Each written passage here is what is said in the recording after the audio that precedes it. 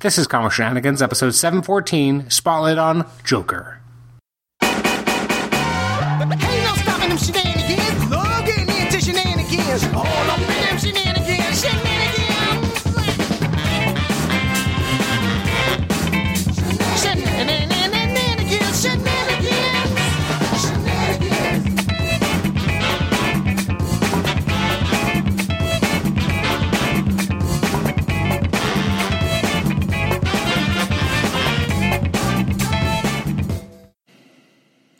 Welcome to the Comic Shenanigans podcast. This is episode 714. It's our Spotlight on Joker. Not the Joker, just Joker. I'm your host, Adam Chapman. I'm joined by two co-hosts today. I'm joined by Matt Brown. Say hi, Matt. Hello. And by Tibor Mate, returning to the show. How's it going?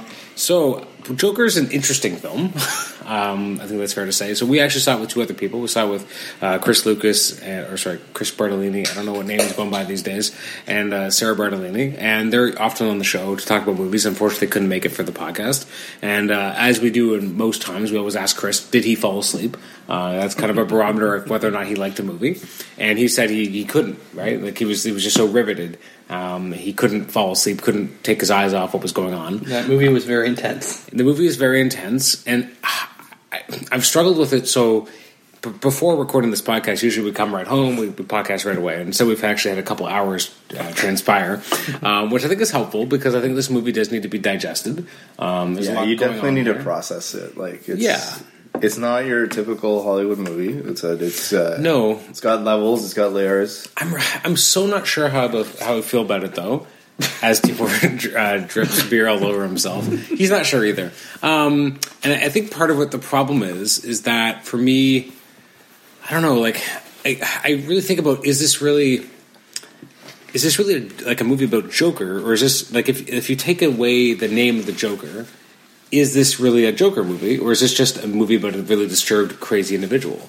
And I'm struggling with that because, like, It's an interesting way of putting it. Because, like, is there anything about this specifically? I mean, it takes place in Gotham, which could just as well be New York. Yeah. Like, there's nothing. Well, Gotham and New York have always been kind of. Or Chicago. Like, it's always kind of oscillated between one of those two cities, right? So, I mean, in theory, what about the movie intrinsically says that this is the Joker, as opposed to just saying that this is a really intimate character study of a very disturbed young man, or I guess not even that young, but this young man going through a certain transformation during a time of political upheaval around him, which allows him to kind of bring out the part of him that feels most alive. Does that necessarily make it a Joker movie, or does it just make it a really chilling portrayal of someone who suffers from mental illness?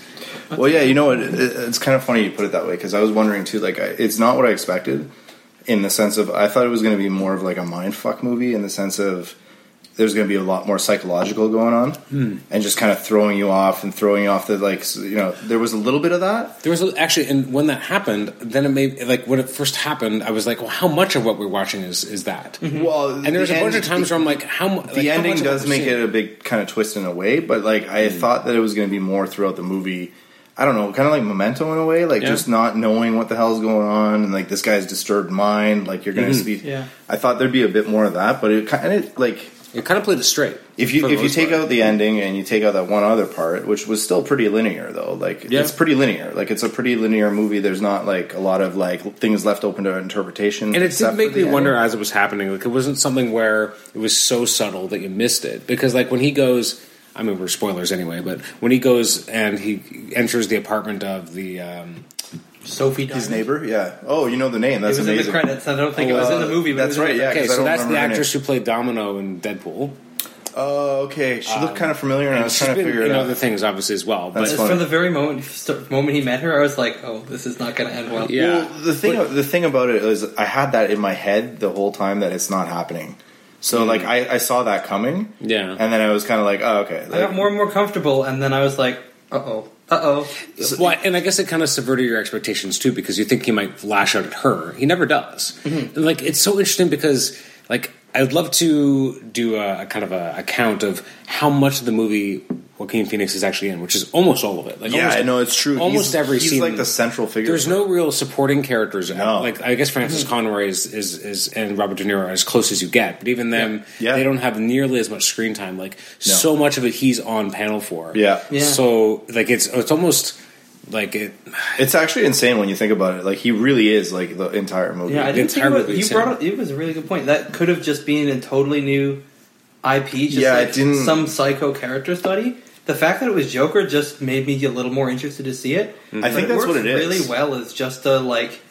This is what it's like to be insane. I'm not like a huge comic guy when it comes to like the history and everything. Like I know a lot of things, but like a lot of it I've learned from you. But like when it comes to Joker's history, I don't really know much about Joker. He doesn't have one. Well, then that was another thing about the character, right? Like the closest he ever came was in the called The Killing Joke by Alan Moore, and they kind of build the idea of him. Was anything from that in here? Like any hints? The idea of him wanting to be a comedian, I believe, was from that. It's been a while since I've read it, but in that one he has like a love interest, but it goes in a completely different way. In that one, like he's definitely a bit of a sap. He ends up getting pushed into joining a gang to try and get money to pay for his wife's medical bills or whatever, and they put a red hood on him, and he ends up getting knocked by Batman into a fat vat of chemicals and goes insane. Yeah. And the whole idea is that he had one bad day, or at least the way that he says it. Okay. Well, he kind of says that in this one. He kind of says here, but I would say this is a lot more than one bad day. But at the same time, like, so this is pretty much an original piece. For the most part, yeah. This is like you said. And it uses trappings of like Gotham, and you see Arkham, and you see Thomas Wayne. But really, again, you could sub all those things out. What threw me was that there's like a pretty clear political statement going on as well, which I didn't expect from this at all. No, and again, the movie feels very 70s-ish. Well, yeah, it's set in a 70s like feel. It's a lot of the music for the most part is more contemporary, except for maybe Gary Glitter's the Hey song when he dances down. Like that's more of a kind of. But I mean, it's meant to throw you out of the like for that moment. It works. That's right? very different, and it works for the that's moment. The transformation from the man to Joker, right? And like even like I mean, everything's on like radio or like even the TV. Everything is very old school, like CRT kind of. Yeah, there's no internet. Screens. There's no cell phones. Like and again, so I made this comment, which I don't usually try to talk off mic about. The movie definitely has a lot of DNA that's similar to Martin Scorsese's The King of Comedy. Yeah, so I haven't seen it. So I've started watching. Now I got to watch it because I'm curious. And like, I mean, I don't know what you're doing tomorrow after my son leaves. My son goes to bed, not leaves. That sounds weird. Yeah. But like, I want to watch the rest of the movie. But that movie is starring Robert De Niro as kind of the flip character. He's almost like in the Joker role in that. I haven't gone that far in the movie, so I don't know how far it goes in particular. But in that movie, again, there was a relationship with having the kind of the magnate of TV comedy, which is again basically Johnny Carson. Like that's the idea, right? Yeah, I'm just curious. Like if this would do well, you take out the Joker factor and just make it an original story. Would it sell? It wouldn't sell nowhere near as many tickets. That's just the reality. It wouldn't sell the tickets. It might still get the same buzz because it's still about not in the same way. Because Joaquin's done some really great roles that don't get a lot of recognition. It's because we know what they. I guess Joaquin, like it's insane how well like he holds this movie. Like, I forgot. He's a solid watching actor. Like it's he does disappear into this. Yeah, no, it's incredible, and like it's just like if he gets fascinating. He's fascinating to watch, right? Like the performance is amazing. Yeah, if he gets an Oscar, it'll be interesting that you'll have two people have won. We'll have won the Oscar for playing the Joker if that ever happens. Oh, that's interesting. Because Heath Ledger won as well. Right? Yeah. Which could not be a more different character because everything about Heath Ledger's version was so much about chaos with no origin. Yeah, and which I always kind of liked because it just kind of felt. I thought that was one of the best. Well, and also like his thing with the you want to know how I got these scars? Well, it was always a different story. Yeah. And so when I go back to the Killing Joke, the whole idea there is that I think there's a line of the dialogue from the Joker, the idea that his history is multiple choice, or basically like it could be anything, and I kind of like that. They kind of played with that a little bit here because he doesn't know who he is in a way, but at the same time, it's still a very linear story, right? Yeah. Like it's like once he figures it out, he kind of. I almost thought that the relationship with his mother would have included sexual abuse. I don't know why, but it just felt like I wouldn't have been surprised. Yeah. So that was like I had that flutter through my head when there's a scene where he's bathing her. No, after the hospital thing, he's sleeping alone.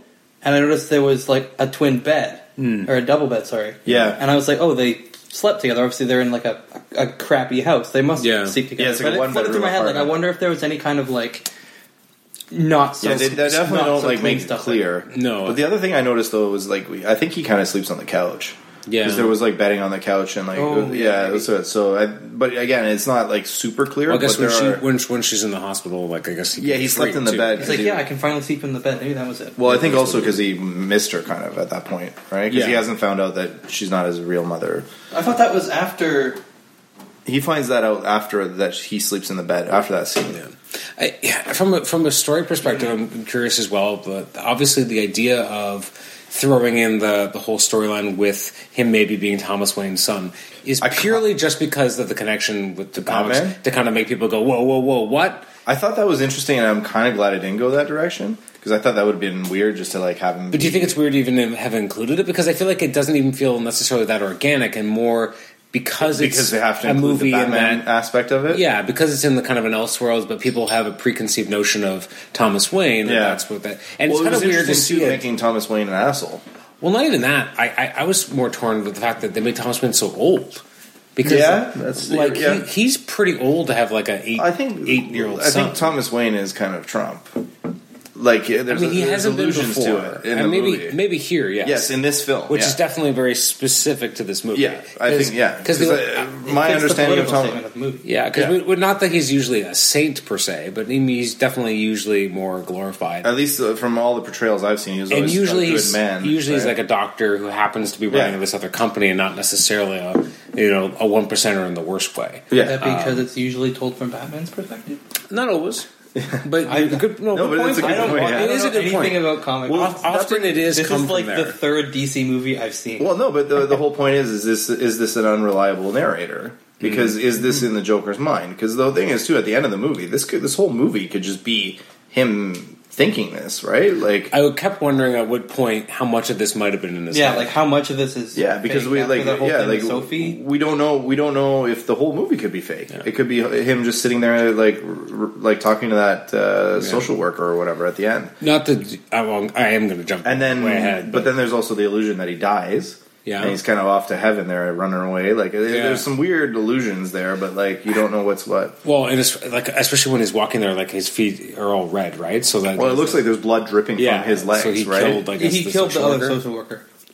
Oh right, okay. That was my read on it. I didn't even connect that because he was walking out of there. That's funny. I didn't realize. And his red foot. I just thought of it more of him dying. He starts singing at her like he's going into a loop, and then he leaves. That's right. I thought he killed her. Yeah, that's a good point. I didn't. That's why he's running away. I didn't make the connection there.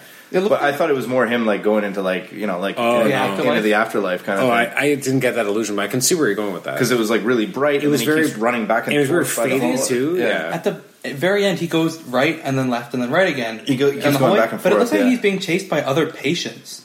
I thought it was just a bigger. Because I guess the patients wear white gowns and the scientists or whatever wear black coats. I guess so. Probably. But either way, that's interesting. I didn't think of that. But yeah, how did you? Were you surprised maybe by that he shot Robert De Niro in the head?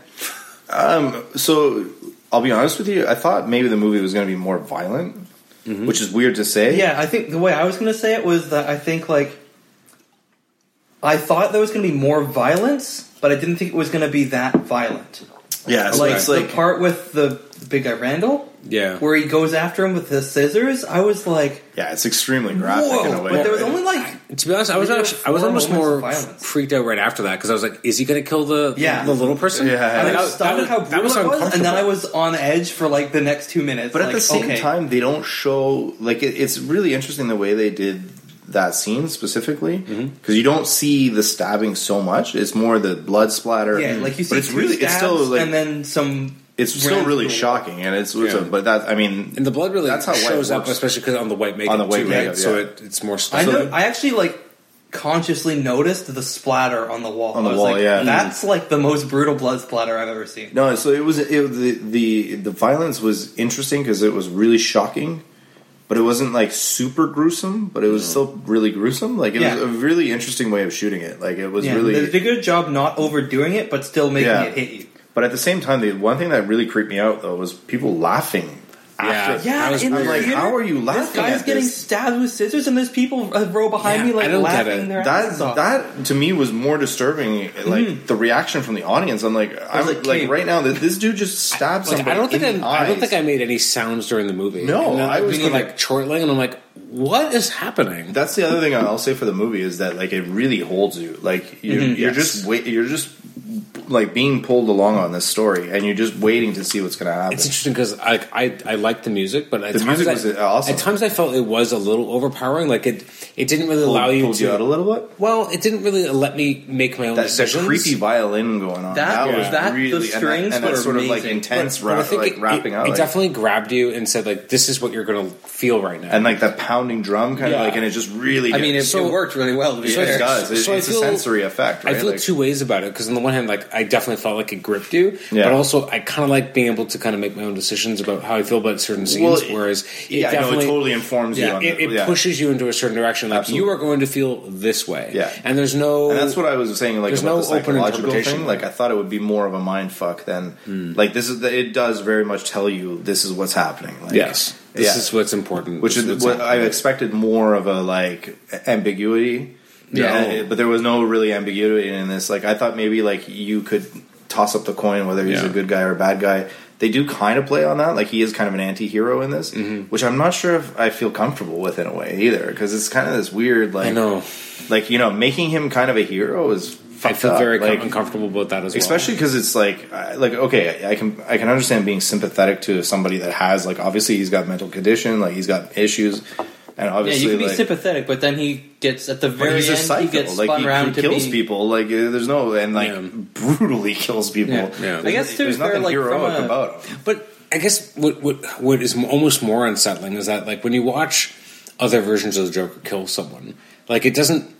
Like I almost feel like what is more comic booky? Well, no. What are almost all like? What is his goal here? Like what is really going on? Like here? Yeah, like it's almost. Well, here he's just like what's that? He kills people. Well, I mean, the one was kind of self-defense. The first, like even when he's the agent of chaos in Dark Knight, like everything kind of feels methodical in its own crazy way. Well, that he's kind of planning it. Yeah, he has got a plan, even if we don't know what the hell he's doing. Yeah, and that life is a joke, and that like I get that, but here it's almost more like. What is the guiding? Well, I mean, is there anything guiding him? No, well, I think it's just his like what's it like? It's just what's going on. It's just he's reactionary here, big time in a lot of ways, right? Like I do like he doesn't have an overall plan when he's on the show and he's like, I'm not political. I'm not this. Like yeah. I mean, it's interesting. Like he said he wasn't political, and then he got political in quotes, but then.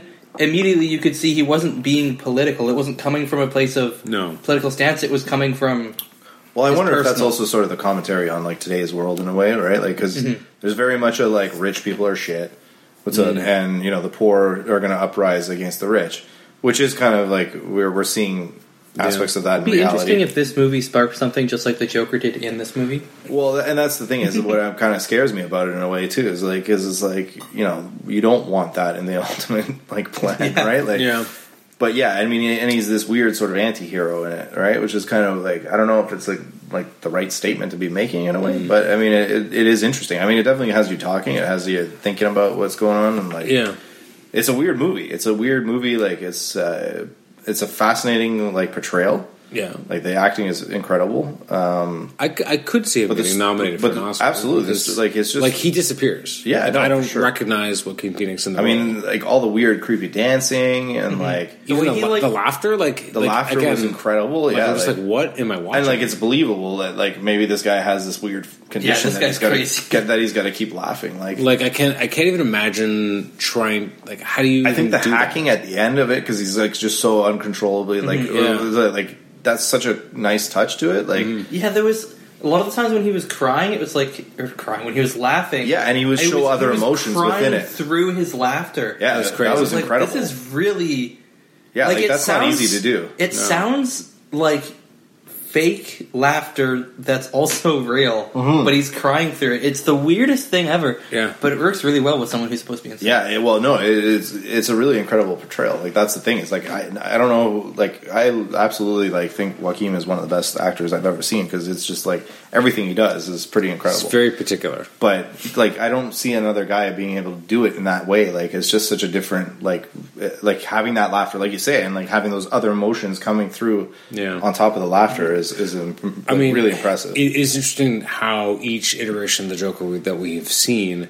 has been so separate and different from each other. Yeah, I kind of like because that. Like when Heath Ledger did his, it was eons away from anything we'd ever seen before. What boggles me with Batman, like the whole thing, it's so funny. Every time a Batman is announced, it's like, oh my god, what the fuck? This is terrible. Like, and then you're getting always a different version, and it's kind of cool in a way. Yeah, it's not someone redoing the same version; it's an entirely different take. Yeah, like, I mean, did George Clooney get a lot of shit? Like, I don't remember him getting a lot of shit. Did he? Yeah, because he was shit. Like, out of all the Batmans, he's shit. He's just not right for the part. Well, here's the thing. I don't think he's right for Batman. I think he's fine as Bruce Wayne, as a charming. Yeah, billionaire, fine. I can say, but he didn't. But he had a shitty script. No, for sure. I think that's like the his version was the worst by far. Yeah, out of all the Batmans, like, Adam West was better.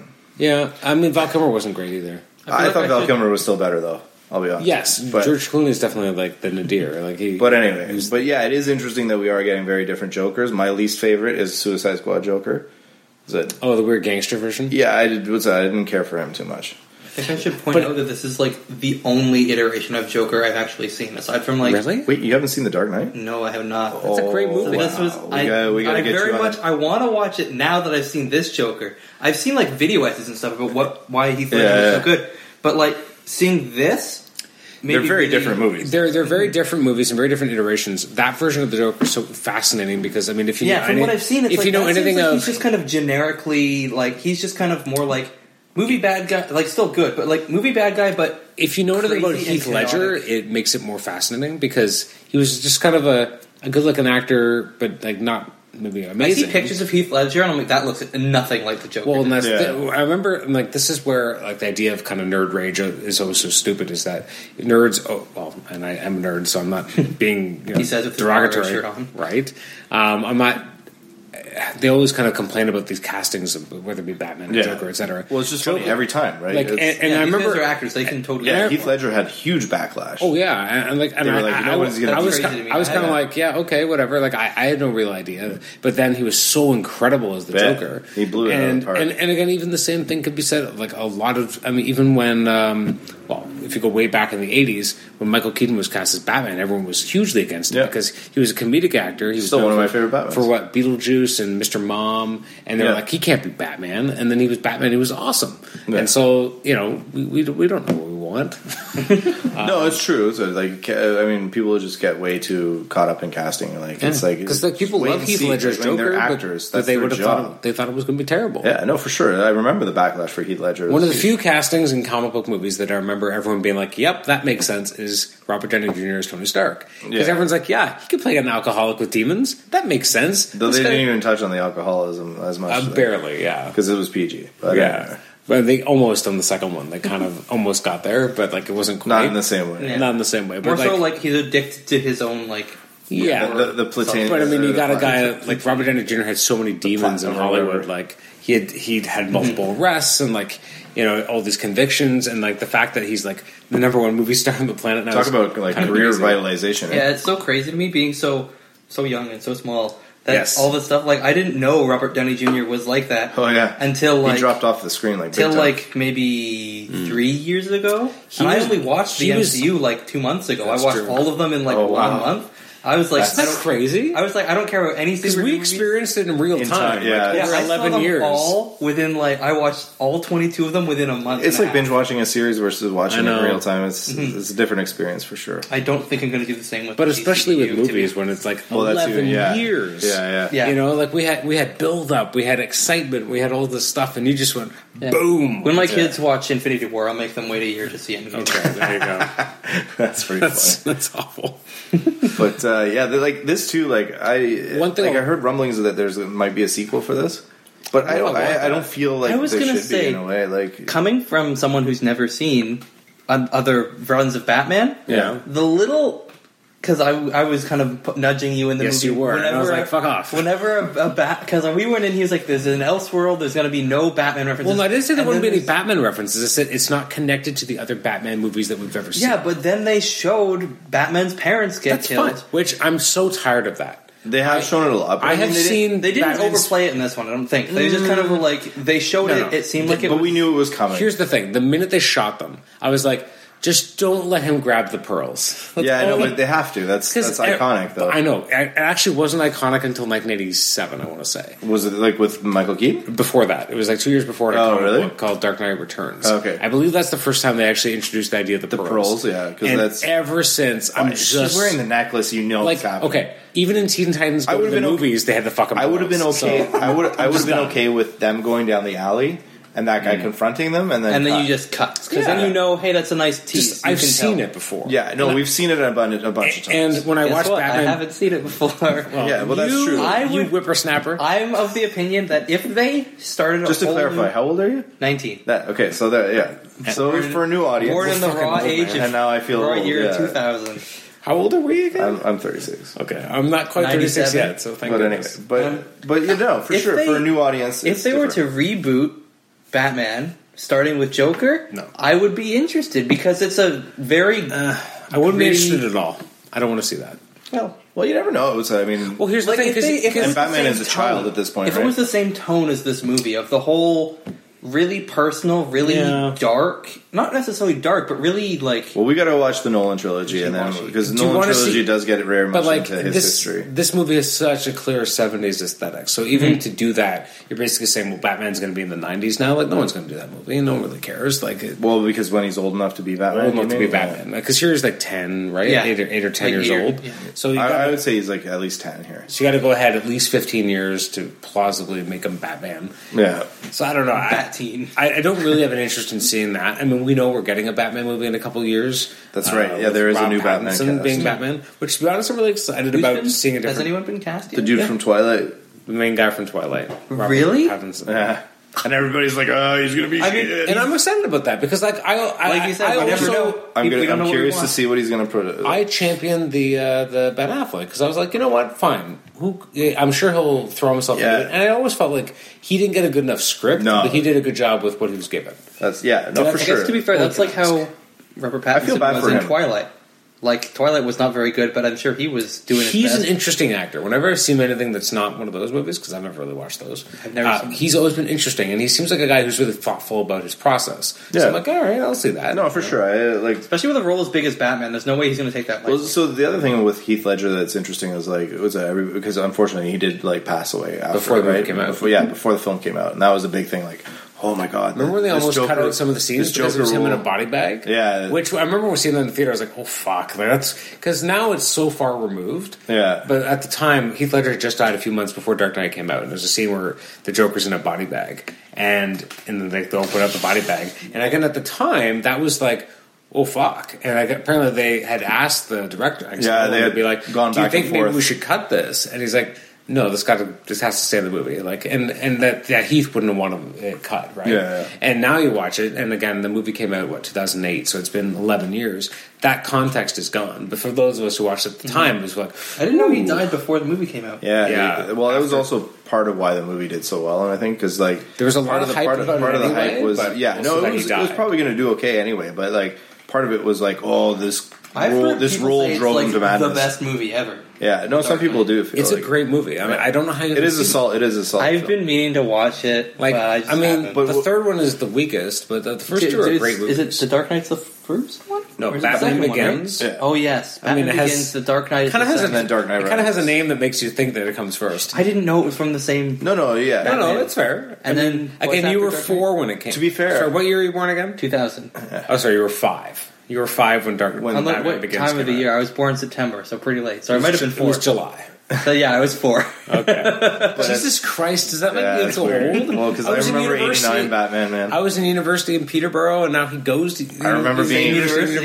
Yeah, I remember being a kid watching Batman 89 and being like, "This is awesome." I got yelled at by my mom. Yeah, because I said, "What are you gonna do, you son of a bitch?" And she's like, "Excuse me." because that's in the movie, right? And I was like, just quoting a line from the movie. She's like, no, that is not okay. I'm like, that's when I learned you cannot repeat everything from the movies back to your parents. But also, I was only 6 or 7. What are you doing to let me watch that movie? It was a different time. That's when they still sold Happy Meal toys, like to like adult movies. I remember like Terminator had action figures. Like Dick Tracy had a whole like. Yeah, but Dick Tracy was like more like he fucking shot people with Tommy guns. No, for sure. But what I'm saying is, it's more than what's like. I would say Terminator 2 is pretty freaking graphic for children. That's what 91. Yeah, Did you see it in theaters? I saw it on the drive-in. I was terrified of the Sarah Connor scene when she's on. Have you seen Terminator 2? Yes, I haven't seen Terminator 1. Okay, I've seen T2, and I like cool. T2. So T2, when like Sarah Connor on the fence, like screaming, and the nuclear bomb goes off. Oh, yeah. To me, that horrified me as a child. You think it's tame? Not tame, but like it's definitely like compared to some movies. I would show that to a 12-year-old pretty easily. Yeah, I don't know. So 91, I'm born 83, and I go to see this in a drive-in. So you're 8 years old. Yeah, I'm 8 years old. Dude, yeah, I don't think I show it to an 8-year-old. I don't think I may have seen it. It's pretty scary for an 8-year-old. I don't think I saw it until I was maybe 13, 14. Yeah, so I saw it when I was 8. Yeah, that's fucked up. So the Sarah Connor scene is still. I feel like seeing any movie with like an unstoppable robot marching towards you. I would be terrified of every computer in my life. The nuclear holocaust scene is still fused into my brain. Like that was a scary. What year is it supposed to be? 97. Yeah, 1997 is going to feel pretty fucking real to you too. So it's before 97 though, because it was a Judgment before you were born. I guess the idea that this could happen one day. I don't think that was ever really in my head.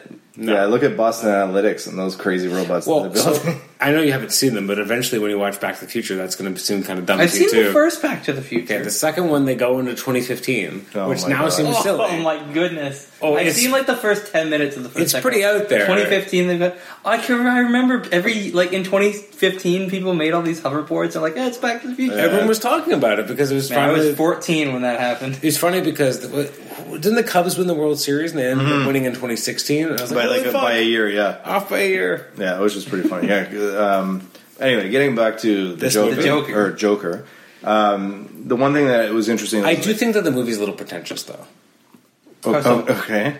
I don't know. We'll get back to my point after, but carry on. What do you mean? I think just the opening credits alone, I was just kind of like, it was literally, the word Joker was literally bigger than the screen. Yeah, and just the way, I don't know, and just the way the credits were rolling, I don't know. Just something about it definitely felt a little bit pretentious to me. Like, we're watching an art piece and not necessarily like a comic book. So you mean like Quentin Tarantino? Kind of. Because the opening sequence kind of reminded me of that with like the old school like logos and stuff. I mean, like I like that. I do like that in theory because I like the tone of the film. I like an old school aesthetic, but it also did feel like they were trying a little too hard to legitimize. That didn't really bug me. Like watching this kind of made me feel in some ways the way I felt watching Bryan Singer's X-Men movies, that it was like an apologetic, like, I'm doing a comic book movie, but it's not a comic book movie. I'm doing a movie. Like, you know what I mean? Like, the only thing I could like, did you see the whole hullabaloo in the last day or two about Martin Scorsese saying that Marvel movies aren't cinema?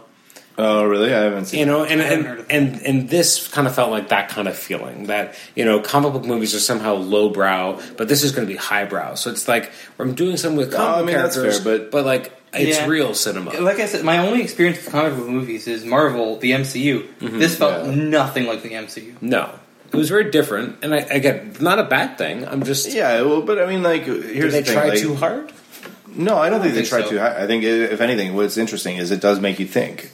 And it doesn't give you everything. It makes you think about things. But is it really a Joker movie? It gives an emotional... Or is it a movie about a individual I agree with you. In the middle of a political movement? I agree with you there. Like, I didn't expect a political statement. Like, that was kind of weird. But at the same time, yeah, you're right. Like, is this just an original script that they could have slapped anything onto it? But they slapped the Joker on it to sell big bucks? That could be argued. Like that I don't really know. No, that's for sure. That could be argued. That could be argued. Yeah, was it written and then they were like, "Hey, Joker fits this pretty well," or did they go, "We want to"? I definitely think it was geared towards this is going to be a Joker movie, but like, but at the same time, does it have to be a Joker movie? I guess could be argued. Yeah. And I guess part of it, the fact that they were coming into it kind of like all their own, like DC's own kind of publications about it have all been very much distinct to say this is an Elseworlds, which is DC's way of saying it's its own not thing. Connected to the DC and whatever the DC universe is, whatever it is, which is such a shit show. It's not very good. DCEU is so much harder to say than MCU. It is. Every time I say DCEU, I'm like DCEU technically. That's what I was saying. It's just so hard to say. It's so fucked up, right? But like that universe is what Man of Steel, Batman vs Superman, whatever, Suicide Squad, Justice League, being rebooted, Wonder Woman, and Ant-Man. Isn't it? Sorry, Ant-Man, Aquaman. Sorry, fuck. What? I've been drinking too much now too. You've had like one hard orange juice. 2. Oh, sorry. Orange soda, and I think it's just as much alcohol in it as yours. 5%, sir. No, I'll agree with you. Did it need to be Joker? Maybe yours not. is actually bigger. Like I'll agree with you that did it need to be Joker? Maybe not. It could have been its own original piece. I still think it works though. No, absolutely it works. I mean, it is a very much a Joker origin story, which is obviously the movie is Joaquin Phoenix because again, as we've said, he's in like 95% of the movie. What did we think of some of the supporting players? We've got Robert De Niro. What did you think of his? I thought De Niro was great in it. I like De Niro as it is. So watching it, I'm curious. If obviously, he had the Carson influence on him. Yeah, I'm curious. Well, again, I'm curious if the reason why they asked him was because of the it's connection. The flip of the. Well, now I got to watch the movie to It's called The King of Comedy. So the original one was Jerry Lewis played that role. Yeah, which is basically the Johnny Carson role. Yeah. And even you had the sidekick who looked like I wouldn't be surprised if that's why. So I'm curious if that's why they kind of got him because of that. That makes a lot of sense. And it's interesting that he kind of played that role. It was kind of 2-dimensional, but they gave it what it needed to. Yeah. I did like again, and this is what makes you first start to question things in the movie is where you have the scene of him and Joaquin Phoenix having that nice moment where he takes him out of the crowd, and the whole time I'm like, this can't be real. No, I mean, and it kind of, they do set it up very much to like make you realize that it is him just kind of thinking it. Right? What's it? Because he's sitting on the bed with his mom watching the show, and then he kind of pictures himself being at the show. It's fun to see. I mean, obviously, I would say De Niro in the last 20 years has become more of a comedic fixture than a more dramatic one. Well, he's done a mix. He definitely went like comedic for a while just to like step out of it. But he definitely is. He's always been a mix. I mean, Godfather 2 is still one of the greatest performances. Sure. I'm just saying, specifically in the last 20 years, though, he's definitely taken a more of a turn to be a little bit more. Well, he does a mix, and then he just drops F-bombs on CNN every so often, which is hilarious as shit. That happens too. So it's interesting to see him here. Godfather is a classic. Kind of need to watch. He gets to kind of dance a little when it comes out, and again, kind of being that kind of classic talk show host in the 70s was a kind of a fun turn. There's interesting kind of bit pieces like Mark Maron had. I knew Mark Maron was going to be in the movie. I don't know if you know who Mark Maron is. I do not. Which character was he playing? So he played a very big role, but I thought it was going to be larger because I knew he was in it.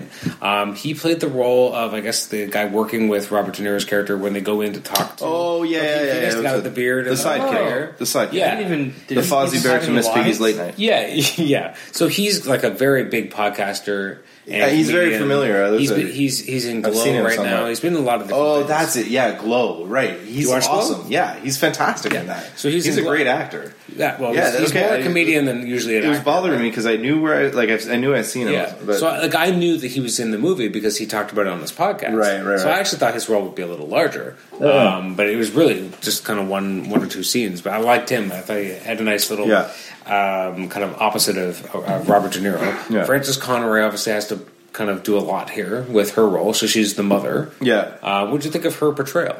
No, she you know something's wrong with her. You can kind of understand. I don't know if I really I just thought she was old. I didn't suspect anything. I thought she was unhealthy. That she was getting closer to death. I didn't suspect anything, but then as soon as they brought the whole, she was also psycho. I was like, blindsided. I didn't see it coming at all. But then I was like, you know what? I don't see any evidence that points against that. Yeah. So I was surprised about the adoption angle because I didn't actually see that was kind of interesting. Yeah, they threw that in. I didn't believe that Thomas Wayne. I thought that was going to be bullshit and that she was kind of crazy. I thought, again, do we have to make the villain that connected to the, Well, it's interesting because there's no real hero of the movie. He is kind of the hero, though. It's a weird thing, right? He is, but we also know he starts this movement without even really, he doesn't even care. Well, I feel like part of the reason, at the very end, they have the crowd all around him. I feel like part of me can't get around the fact that I think the reason they did that was mostly just so that you'd have a happy ending. I guess. Well, that's the thing, though. Is but like, even then, that's not even the ending. This relates to him talking to the. I feel like that was more escaping. of an epilogue than an ending. Like I would call that like. Well, the thing is it an unreliable narrator, I right? almost wanted him to just go to prison. Like I think that was the ending. Did he die in the car? That's another. You know what I mean? Like the ending really does throw the whole thing up in the air. If he died in the car, then the whole after sequence would have been much more dreamier. Watching the sequence of him in the cop car as well was interesting.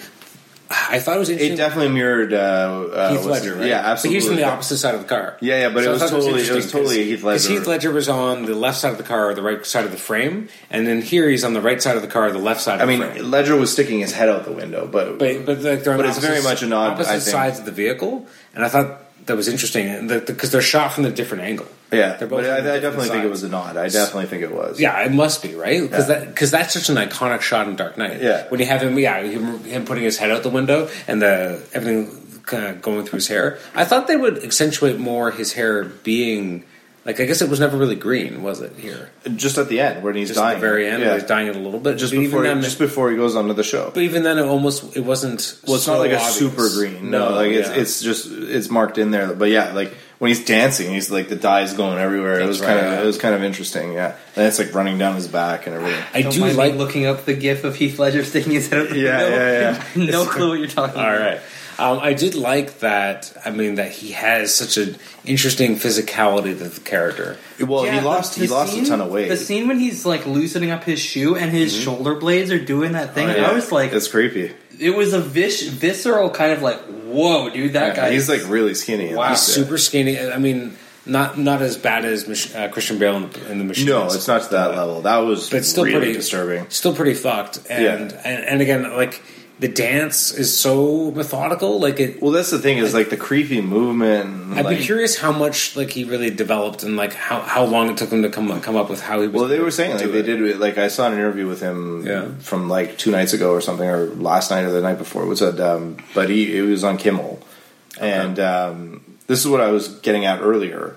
So apparently there was some choreographing going on. Like they were choreographing things, and then a couple of things he came up with on his own. But the movement stuff is really interesting because that whole like sort of dance backgroundish kind of thing. Like he dances through a lot of this. Yeah, and it's just a creepy element that they add onto it. I'm curious, like when they went into the movie, how much like if they knew which songs would play at certain times, like the whole. So actually, he talks talks about one scene, and I can't remember now which scene it was. But it was a score scene, and then he like moves to that score. They had just gotten like the first cut of the score. Really, that influenced his movement in the scene. That's so early. Wow, yeah. That was what he was saying. Was like they usually have like a scoring usually happens afterwards. And they do it afterwards. Yeah. So apparently that happened. Like he got a copy of like an early like copy of the score, and that influenced. Maybe when they were writing the movie, they're like, we want music to. Well, I'm sure that whole sort of violin creepy. That was thing. definitely. Obviously, some directors have better. The music was with definitely more of a character. It's very methodical. Of like, we want this to be like this certain way. But what I was getting at also was the whole thing with Ledger and like. Because he died, and then people were like, "Oh my god, this role drove him crazy," and like drove him to kill himself.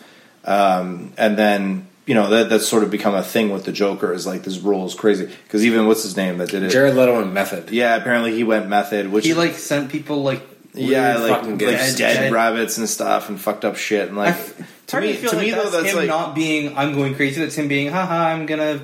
Be the Joker. To me, that's like, how is that acceptable? Like, that's just fucked up. Like, I can understand, okay, you want to be method, but that's a whole new level of fucked up. But anyway, that's also maybe why I don't like him as much, because that's just fucked up. Can you imagine doing that shit at work? Like, you're not gonna fucking last a day. I got fired right away. Yeah. Anyway, but like the whole, I think I'm the Joker. Don't worry. Since the Ledger death, like the whole, the Joker drives you crazy. Like that role is crazy. I mean, Joaquin Phoenix has just been like, no, I had a ton of fun doing this movie. Yeah. Right, so like it's kind of interesting. Like he's just like, I had fun doing it. Like it was a fun set to be on and stuff like that. It's interesting, which is hard to believe. It is hard to believe with the content because it just seems so fucked up. But at the same time, he's an actor, right? Like one funny scene in the whole movie. I mean, not a bad way. No, it wasn't supposed to be a funny movie, but even like action movies ever are like they got funny scenes. The only scene that was, I think, funny was when. Like the little person was he goes to leave and the lock was too high. But even that was that's uncomfortable and scary. But that was the only time I actually giggled. Like, that's kind of funny. But then immediately I was like, He goes up to unlock the door, and I was like, "Oh shit, he's gonna die!" Well, that's the thing, right? You're not sure if he's gonna kill him. That's an uncomfortable, funny moment because you're like, but it does work. I get what you're saying. That was the only time I could think of that was a deliberate. What bothered me though was when like people are laughing while this guy's being stabbed to death. Like, it was fucked up. I got that. Yeah, like, there was not even like a punchline, even if like. He was getting stabbed, and then there was a punchline thrown in there. Well, I can see. I wouldn't have laughed because I'd have been like on edge. I will give it. Like every death was like memorable, and very shocking. And that's probably how death should be in movies. Yeah, you know what I mean? Because like in a lot of movies, it's like, oh, that guy died. Oh well, whatever. But like in this movie, it's like the deaths were very like, holy fuck. Especially the first with like 3 guys that he kills on the train. Yeah, that was really kind of sudden. Because I mean, he's just been given the gun. He'd been kicked down. I was like, "Hey, you guys you're dead." But the fact that he shoots him in the head, the second I saw them start, I was like, "Whoa!" Start singing at him. I was like, "Okay, these guys are toast." Yeah. Then immediately the first one. I thought it was going to be like a cut to the outside of the train and then bang, bang, bang. But nope, it was like.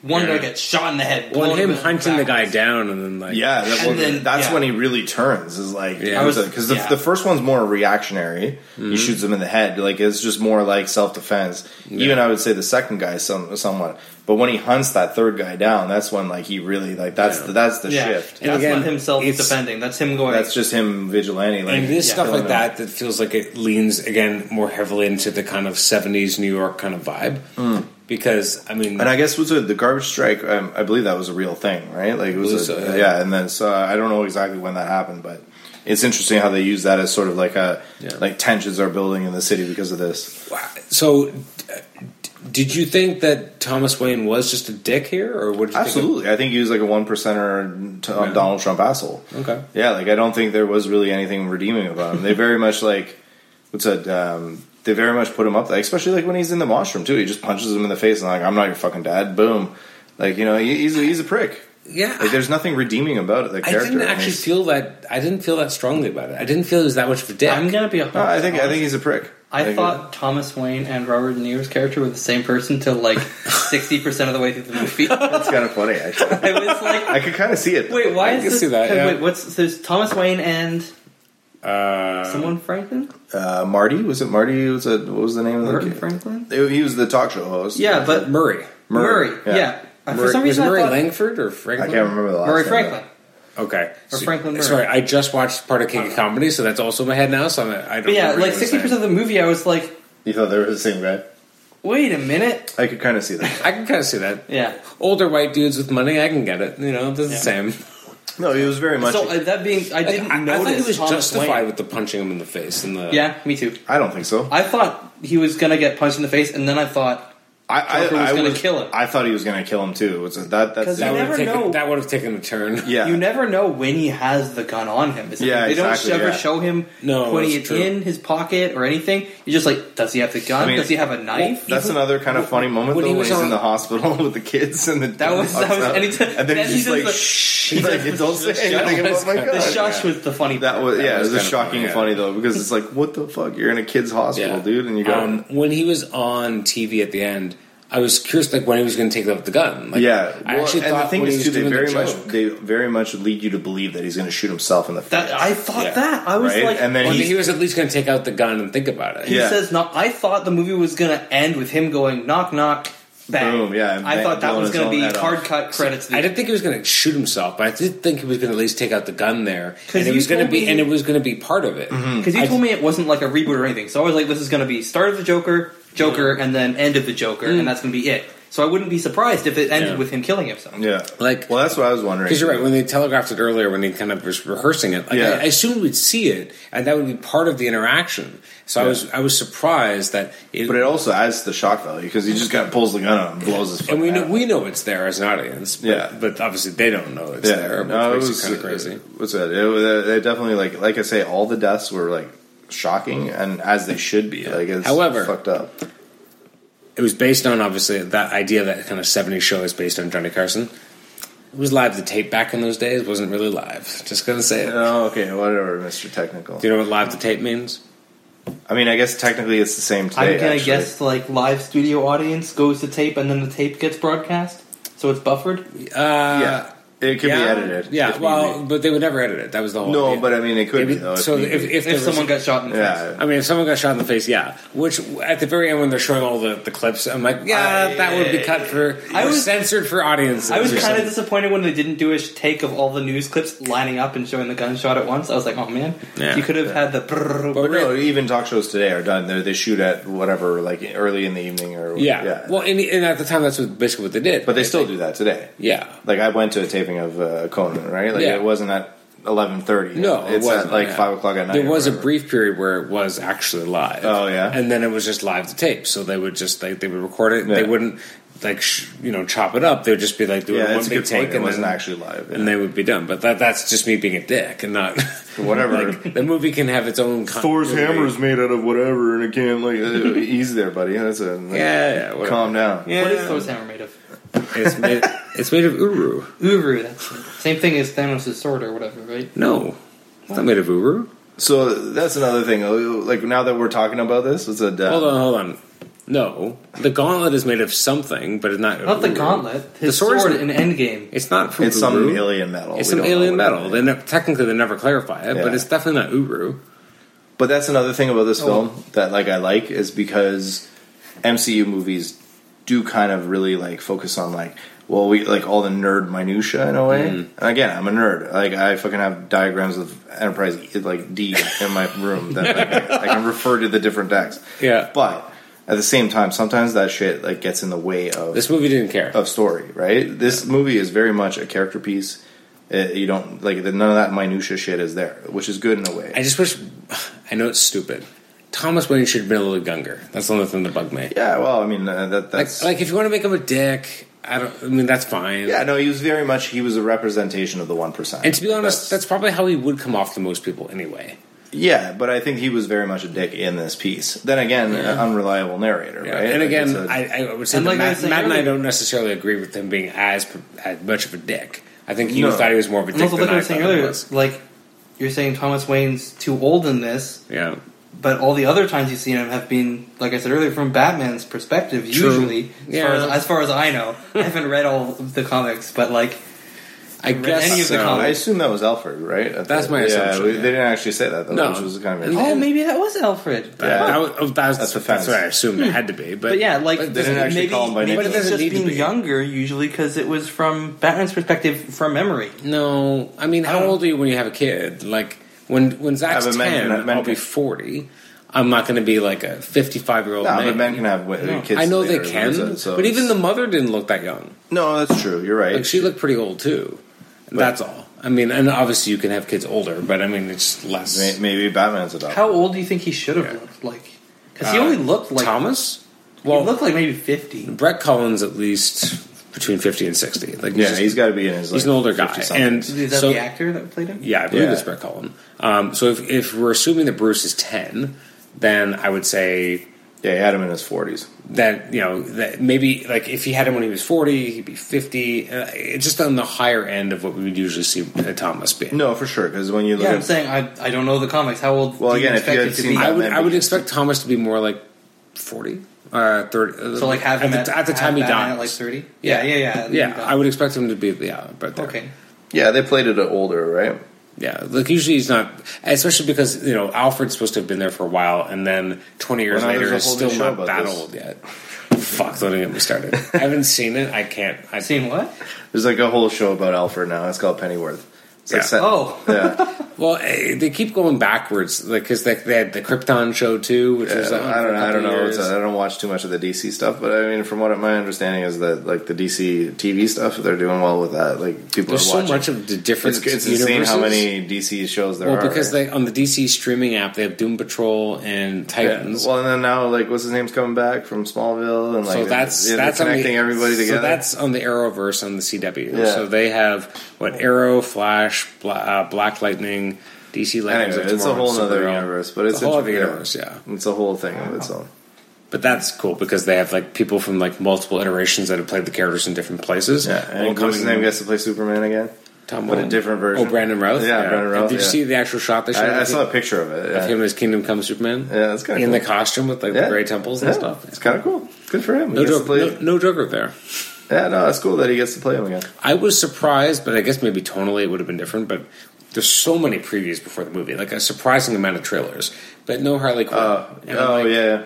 And I'm like, that's weird. But I mean, in this Joker movie, you were surprised there was no Harley Quinn? That they wouldn't. No, that they wouldn't put. There's a Harley Quinn movie coming out in February. Oh, I'll be honest. I didn't know that. And a trailer got released. I didn't even know that either. A trailer got released a couple days ago. It's not related to this at all, right? It's related to the to the other DCEU. Oh, so it's like Margot Robbie's. She's back as Harley Quinn again. Solo? Okay. It's not. No, it's called Birds of Prey or The Fantabulous Emancipation of One Harley Quinn. I believe. Wow. Marketing team on point there. Yeah, that's a pretty fucking crazy word. The last psychologist in the hospital that we're pretty sure he kills. Yeah. I was 100% expecting a shot of like her name badge saying Harley Quinn. I totally thought they were gonna. That would have bothered me because she's too. I was like, I was like, like a black woman. I would not be surprised if they made some. I don't mind it being racially different. I just wanted. I don't care at all. But I was like, I wonder if they're going to make her Harley Quinn. I bet that would piss Adam off real bad. It would. Here's the thing, though. That wasn't the same actress that was playing his psychiatrist. No, but this is also why I'm wondering though, like how much of it's in his mind. Yeah, how much of it? Because she looks similar, and I think that also plays into the whole afterlife thing you were saying earlier. Well, exactly, or it could be the afterlife thing. But it definitely, I definitely think it was intentional that they kind of looked similar, just older, and younger, right? But I definitely think that's intentional as a sort of like what the fuck is actually happening here. Yeah, it is interesting to watch the movie now because it has kind of a 2009 sensibility to it, like the White House, Occupy Wall Street kind of idea. Right. I mean, it almost feels like it's 10 years too late in some ways. Well, no, but I think it really... it's still prevalent. It's still... the gap between the 1% and it has never been worse. Yeah, so I definitely think it's very much a political... But I felt like it was more prevalent in 2009. I think it's still prevalent. I think it's still... I'm not saying it's not. I'm saying it was more prevalent then. I get it, but I think about 90% think about the down to 80% prevalent. Right? Yeah. Think about all the movies that came out in that period that were all kind of the same idea. Yeah, I know. I mean, the story's been done. That angle has been done. Yeah. And like I say, I wasn't expecting it to be a political statement in a way, but... No. Anyway. I did, when he gets beaten up, was it by the kids when he has the flower and the flower... the flower after. Yeah. Right before the really sad, right? This movie, it does a good job of making you feel really bad for him. I actually felt like when he was about to go out onto the show, I was like feeling secondhand embarrassment you get. Like I was like, please don't fuck this up. I'm gonna be so upset if you embarrass yourself. But he's a psychotic murderer. Well, that's the thing, right? And that's what's kind of weird is it does a good job making him feel human and like he's not meaning to be a killer, but it's just his own psychosis that's doing this. It is interesting to seeing him at the end when he's putting the makeup on, he's getting the suit on. Like that's kind of his suit of armor, right? Like he's kind of armoring up in his own way to be his inner self. Yeah, when he dyed his hair and he was marching on, and it's like his hair is finally green. I was like, I felt that moment of like, oh yeah, that's the Joker. Yeah. I did as much as I liked the fake out with I forget her name again. The girl who played the love interest. It did feel kind of like something we've seen in so many other types of movies, but... Did he kill her? No, I don't think so. Because it doesn't... It shows her... He slams the door and walks out. That's true, you don't actually see But you don't see if he killed her or not. I until 30 seconds ago, I thought he killed her. I don't think he did. I don't think he did either. But I mean... And the movie's so deliberate about letting you see who he does generally kill. I think a lot of it is kind of left up to interpretation, though, too. I think it does represent left up to interpretation of all of the deaths. It does seem to represent a happy place for him, so I don't think he would have.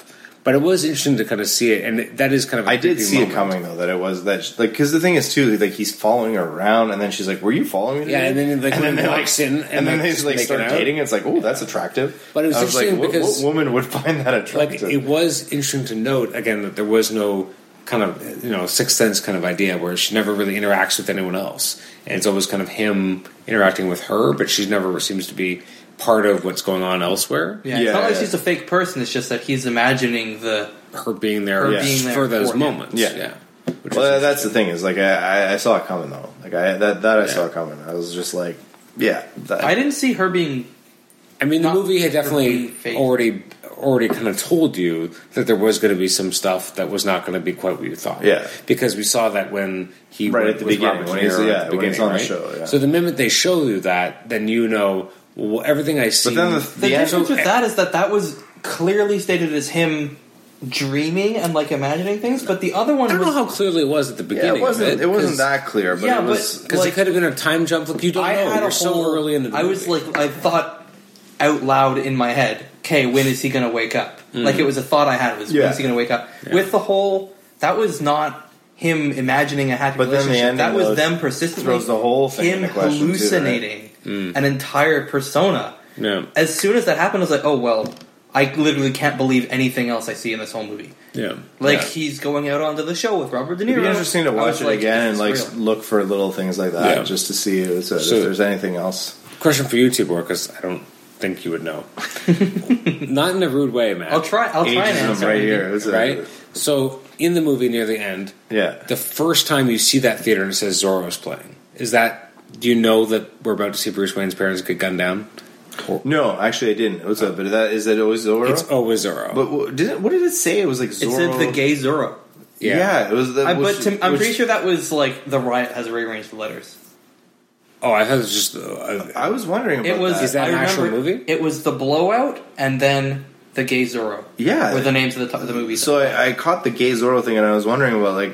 I was like, that's a little weird. They must. That was like totally reasonable. Take out your phone as we speak and look up the gay Zorro and make sure if that's. I'll go into. But yeah, like, generally speaking, I didn't realize it's always a Zorro thing. It's generally speaking always he's. So so the minute that I saw it, I'm like, wow, fuck, we're gonna watch him get murdered again. The connection. Look at that. The connection didn't happen for me until I saw the three of them exit. Okay. Yeah. Oh wait a minute. Then I was like, oh fuck, they're gonna get. So for me, the minute I see. But then I was also wondering, is like Joker gonna show up all of a sudden? Who plays Zorro? I was curious if they and were then I was glad that didn't happen. Yeah, because I'm like, I've already seen that in one Batman movie. I didn't need to see it again. I was glad that. And nothing can beat. Have you ever danced with the devil?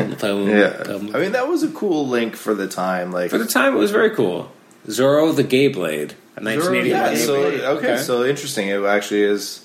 But I swear. No, it said the Gay Blade. It does say the Gay Zorro. No, I swear in Joker they spelled Zorro with one R, didn't they? No, it was two.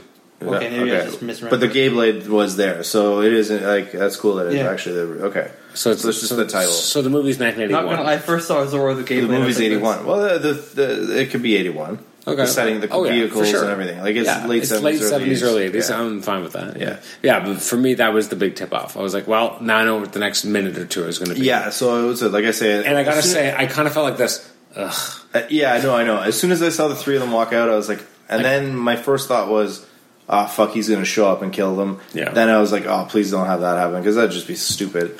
But, I just felt like I didn't need to see... It was okay the way... I agree with you. One of the most overused shots is Bruce and his two parents dead on the ground. Yeah. Like, I've just seen that everywhere. They didn't overdo it, I thought, in a lot of ways. I don't think so. No, it wasn't as bad. To me, that was more of a... It's still overdone. I feel like it was a... If it was like... I've seen it everywhere. 60% the length that it was, it would have been the perfect length for a fun fan service moment. Yeah. I feel like it overstayed its welcome. I mean, obviously, it didn't bug me because I've not seen it that much. Yeah. To me, it was like, oh, look, that's the Batman origin story. Haha. Yeah. But I feel like, haha, his parents are dead. But, like, I feel like it overstayed its welcome a little bit, not too much. I did like that they threw it in there. Yeah. Because it does. I could have been okay with like them coming out and a cut. But at the same time, that would have been fine to me too. That'd be more than enough. But the thing is, not everybody does know. So it just spells it out for you. And I'm just like, it was actually funny. You mentioned the pearls. When I saw the guy in the clown mask rip the pearls off, I was like, oh, hey, I've seen those pearls before. It was kind of like a, haha, I know that. Yeah, for me, it's just like, fuck again. It's not as bad as Star Wars, where it's like, look, a Star Destroyer, look, a fucking AT-AT. It's not, like, it was, a lightsaber. It's not as bad as that. So before we left the movie theater, so we saw Chris, and he wanted us to make sure that we said that he really enjoyed it. Yeah. He said he was compelled, like, throughout the whole movie. Yeah, so 5 clown masks out of 5. And he asked, like, what are we going to rank it out of? Clown masks, and I said, or how many scissors in the eye? Like, would you give this out of 5? How many psychotic laughs? Yeah, the laugh was... I think that's the part that sticks with me. It's, like, again... I wonder how much time he spent developing the laugh. Yeah, I know, it's impressive. Like... Because it felt like that was his entire body moving. Yeah, no. And again, as you said before, Matt, like the fact that he was acting through the laughter, like he's laughing. He wasn't just laughing, but he's emoting emotions, and emoting other things, and having like the incredible emotions on his face. Like that is kind of incredible. Like the sadness through the laughter, is and the physical transformation he goes through in the movie, and like. Obviously, he got his body to this kind of warped, crazy state. But even as you see the Joker becoming who he wants to be and is meant to be, you see him becoming more confident in his movements. And again, the dancing becomes more structured and again more. Yeah, when he came out onto the show, he was like actually dancing. I was like, oh hey, look, he's happy. Because everything up to that point was still not good for everyone else. Well, everything up to that point was still kind of awkward and stilted. It was well, and he also says like I haven't been happy ever. Because I think once he does the happier dance, that's him. He's made up his mind. Yeah, he's not unsure anymore. I was actually surprised though because like again, he Murray was such a big influence for him that he did shoot him was kind of more shocking that way. Well, I think it's because he humiliated him too, right? Yeah, like, I kind of expected it to be like he pulls out the gun but can't really do it, and then he gets tackled by cops or something. I mean, they weren't afraid of that. They definitely set him up as like kind of a father figure to him. Yeah, right. Like it's right at the beginning, right? Yeah. It's like I would have loved to have a son, but at the same time, which of course confused me much more when I thought him and Thomas Wayne were the same character. Well, yeah, because it was like I'd love to have a son like you, and I was like, oh shit, he does have a son like him. Yeah, that is kind of funny. But yeah, I mean, I personally I thought it worked well, like because it just. You know, he was like totally like humiliating him, right? Mm-hmm. So it's definitely a good movie. It's weird to not have a real protagonist you can root for. Like you're not really rooting for anyone here. It's a weird film. Like it is a weird film. It does challenge you. It's hard to. Yeah. Well, I mean. I think it's one of these movies that, like, there's definitely a lot of layers there. There's things that you can talk about. It's not 100% clear. And that's what makes it a good film. Mm-hmm. Like, it's not everything's laid out for you perfectly. It's something different, right? Which is nice. Because, like, the best movies are those movies that leave you with questions. Like, that's why 2001... There's been never seen multiple novels. How old are you again? Jesus Christ. To be fair, it was 1969 is that movie? But for the longest time, I thought it came out in 2001. But the thing about it, though, is that it leaves you like there's whole novels written about the film, right? I feel like this is one of these movies that can be like looked at and interpreted in lots of different ways, and so it may not be quite 2001 level of that interpretation, but there's definitely a lot going on there. True, and it's weird. I mean, and the performance is fantastic. Like that really like. Bar none, the performance is outstanding. Yeah, like you've been saying, like he made up like 90% of that movie because like the first like 30 minutes in, I was like, are we like not gonna get a good friend side character? Like he was the main character and the side characters, and he's everything, and the antagonist. I want to say, like he was like all him. Yeah, well, I'm just trying to think of a scene that was not including him. Yeah, was there anything? No, because he's kind of in everything. Like he's literally in every scene. Like it's kind of there's no. It's always from his perspective too. Like that's the thing. That's why the unreliable narrator in my mind, is a thing, right? Because it's through his eyes. Of one scene that wasn't with him because he's always in there. He's always driving the action. Well, that's the thing. There's no one else driving, which is again fascinating. I wonder, like, if any other movie has that same level. I can't think of one. Yeah, I can't think of anything offhand either. Like because usually there's a villain, and you spend time with a villain. Well, exactly. Or someone like just throwing a movie out there, like Iron Man 1. A lot of it's Tony, but you also have like the Obadiah Stane stuff. When is there a scene without Joaquin?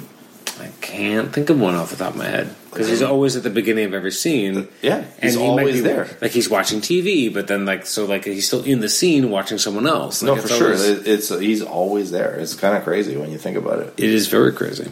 So what would you give this out of 5? Or do you have to wrestle with it? Can I use decimals? No. You can use halves. Okay. I'd say it was a 4.5. 4.5, yeah. Because it was a great movie, but a little bit on the not for me side. Like it was really well done, but the whole I'm the kind of guy who likes like WALL-E is one of my favorite movies kind of thing. Like I'm not. You like emotion and sentimentality. It was. Like I said this in the movie, the words I chose to use when I was talking to Sarah was, it was pleasantly unsettling. Yes. Like, I was like, the violins going and the violence, I was nervous and on edge and stuff, but it was really well done, and it kept me interested, but also was a little whoa. This won't mean anything to you yet, so I'll speak to Tibor about this, but eventually, hopefully you'll understand. Eventually. The music in Dark Knight, whenever Joker was on screen, had that very unsettling quality as well. There is a violin in that piece too. Yeah, because like I remember when Hans Zimmer did it. Violin. Yeah, it's very uncomfortable, but it's specific to when Joker's on screen. Yeah, like especially at the whole beginning sequence, like it's not anything like anything else in the movie. Like, but it is more of an action flick. Like it is. But it's just interesting because it still has a very specific musical. No, for sure. The violin is that is meant to make you feel uncomfortable and not sure what you're going to see, and this takes that up to 11. Yeah, I know for sure. That definitely ramps it up. And again, it doesn't. I found that I guess the only detractor against the music I have is that it is a little overpowering, and it was definitely very loud. It definitely takes you by the hand. It says, "This is what we're going to feel now. This is what you're going to feel." Yeah. It doesn't really leave a lot of interpretation. Usually, you have leitmotifs for characters. There was like leitmotifs for emotions in this one. It was like he's going crazy. Here's the spooky music. Yeah. Which, I mean, it was good. Shit's about to go down. This is the music. Yeah, it's weird because there is interpretation, but there isn't. Like it's a weird movie. It's really hard to pinpoint. Like it really is. I feel like I got to see it at least one more time to sort of get a better feel. I will say it definitely does feel like a movie that is meant to be seen in a theater. I can't imagine seeing it on a small screen. It works. That's true. Yeah. I don't think it would work the same way, especially because the music and the sound. Like if you have a really good sound system, you might be fine. But there's just something about having it. This uncomfortable thing that you're having to watch. Yeah, like if I was in my own home, I'd be like, if I was in my own home, there were multiple parts of that movie, I'd be like, all right, can I go? Let's grab a bowl of chips. Just like I'm still disturbed by the audience reaction to like laughing to. That's weird too. That's not even a commentary on the movie. I was like, but I was like, well, what the hell? Like I'm like sitting there, like I can't. Like it just blew me away. Like I'm like, how is this funny? Like it's not funny. Mm-hmm. No, but like maybe it's just that some people when they get uncomfortable, they choose to laugh and it kind of relates to the movie in a way. Maybe, but there was a lot of people laughing. That's not what it sounded like. It was weird. It was. They weird. were like, "Ha he's dying." It's entirely it was weird. There was some weird moments where I was just like, "What the fuck is going on around me? Like, what is going?" But I would say probably 4.5. Like. Mm-hmm. Take away those couple minor things that like it's kind of weird, didn't expect that or whatever, but like the performance is so incredible that it's just like he really does own the movie. Like it's again, this movie doesn't work without Joaquin. No, not at all. I guess the part that I wrestle with is more. Is it a Joker movie? Is it a Joker movie? And I honestly don't know. That didn't cross my mind until you said it, but it's such a good question. And I don't know what the answer is. That was it. I can understand that. Like. I don't have an answer. I don't know. And it's a good movie. It probably could be its own thing. It's definitely unsettling and it's uncomfortable, which is, I think, very fitting for what it is. Well, it's meant to be, obviously. Yeah, and the performance is mesmerizing. Like, you can't take your eye off him because there's so many intricate movements in his face and like that is an actor. The laughing and showing other emotions with the laughter is. It's an actor who has complete control over his face and knows exactly what he wants to do with it. That is incredible because a lot of actors just he's going to at least be nominated. I can't imagine him not. Like the minute control over the there's so many like kind of micro emotions. Even like that early scene where he first starts laughing uncontrollably, where he's on the bus and that little kid, he's trying to cheer up that little kid, and then he's laughing and he's trying to hold it back. Yeah. Well, but he also like the sadness that comes across him because the mother's like, why are you bothering my child? And then just like. It is incredible. Like it's incredible, and it's not even like a whole like it's not even that. Like you have to figure out that he's laughing but sad. You immediately know he's sad as hell, but laughing for some other reason. And it's not an over the top kind of classic Joker laugh, but it's still enough like a Joker laugh that it still works. There's a scene where he sees, it's definitely a fine balance where he sees the newspapers and he kind of does that weird thing with his mouth where he's kind of like almost like a scream. He mimics the look of terror. The terror clown. And big round open mouth. And that's in all the trailers, but there's no context for it. And seeing it here, I was like, man, that's fucked up. That's another thing that kind of bothered me is the trailers giving away certain things, right? Like that kind of bugged me. Yeah, I felt what things in particular? Just like setting up scenes. I was like, shit, I know that. Like even the train sequence when he's running from the cops. Oh yeah, like they had shown pictures, like leaked footage from that was everywhere. As much as I've seen the trailers, I found maybe I just haven't seen the trailers enough, but it didn't ruin anything for me. Like It kind of bugged me. Like I think about it now, I'm like, okay, well that's there, that's there, that's there. Because in my mind, I went, oh, that was in the trailer, so I know what's once coming. Once they played with reality, I was also like, anything I saw in the trailer may not matter. No, but at the same time, because it might be different. It still pulled me out a couple times. Like that's one complaint. I saw each. There was 2 trailers that I saw. Okay. I saw them each once. Last Friday when Adam asked me, do you want to come see Oh, really? I was like, I don't know. Let me watch the 2 trailers. I didn't watch them in abundance either. I think I watched them maybe each 3 times. And I say they had like no impact. Going in, I had very low expectations only because I was like, how pretentious is this going to be? Like, how much of is this going to be trying to be like we're a comic movie? I'll be honest, I was excited for this film because of Joaquin Phoenix. Yeah, because I really do like his acting, and I think like again, the performance is incredible. Do you like him in Gladiator? Yeah, it's weird to think that he was in Gladiator, right? Now because of all the other films. It's such a commercial film. I mean, I love Walk the Line. There's a couple other movies that I've seen that were not like. He does disappear into roles. Oh, absolutely. He's fascinating to watch, which makes him a fascinating actor. Yeah.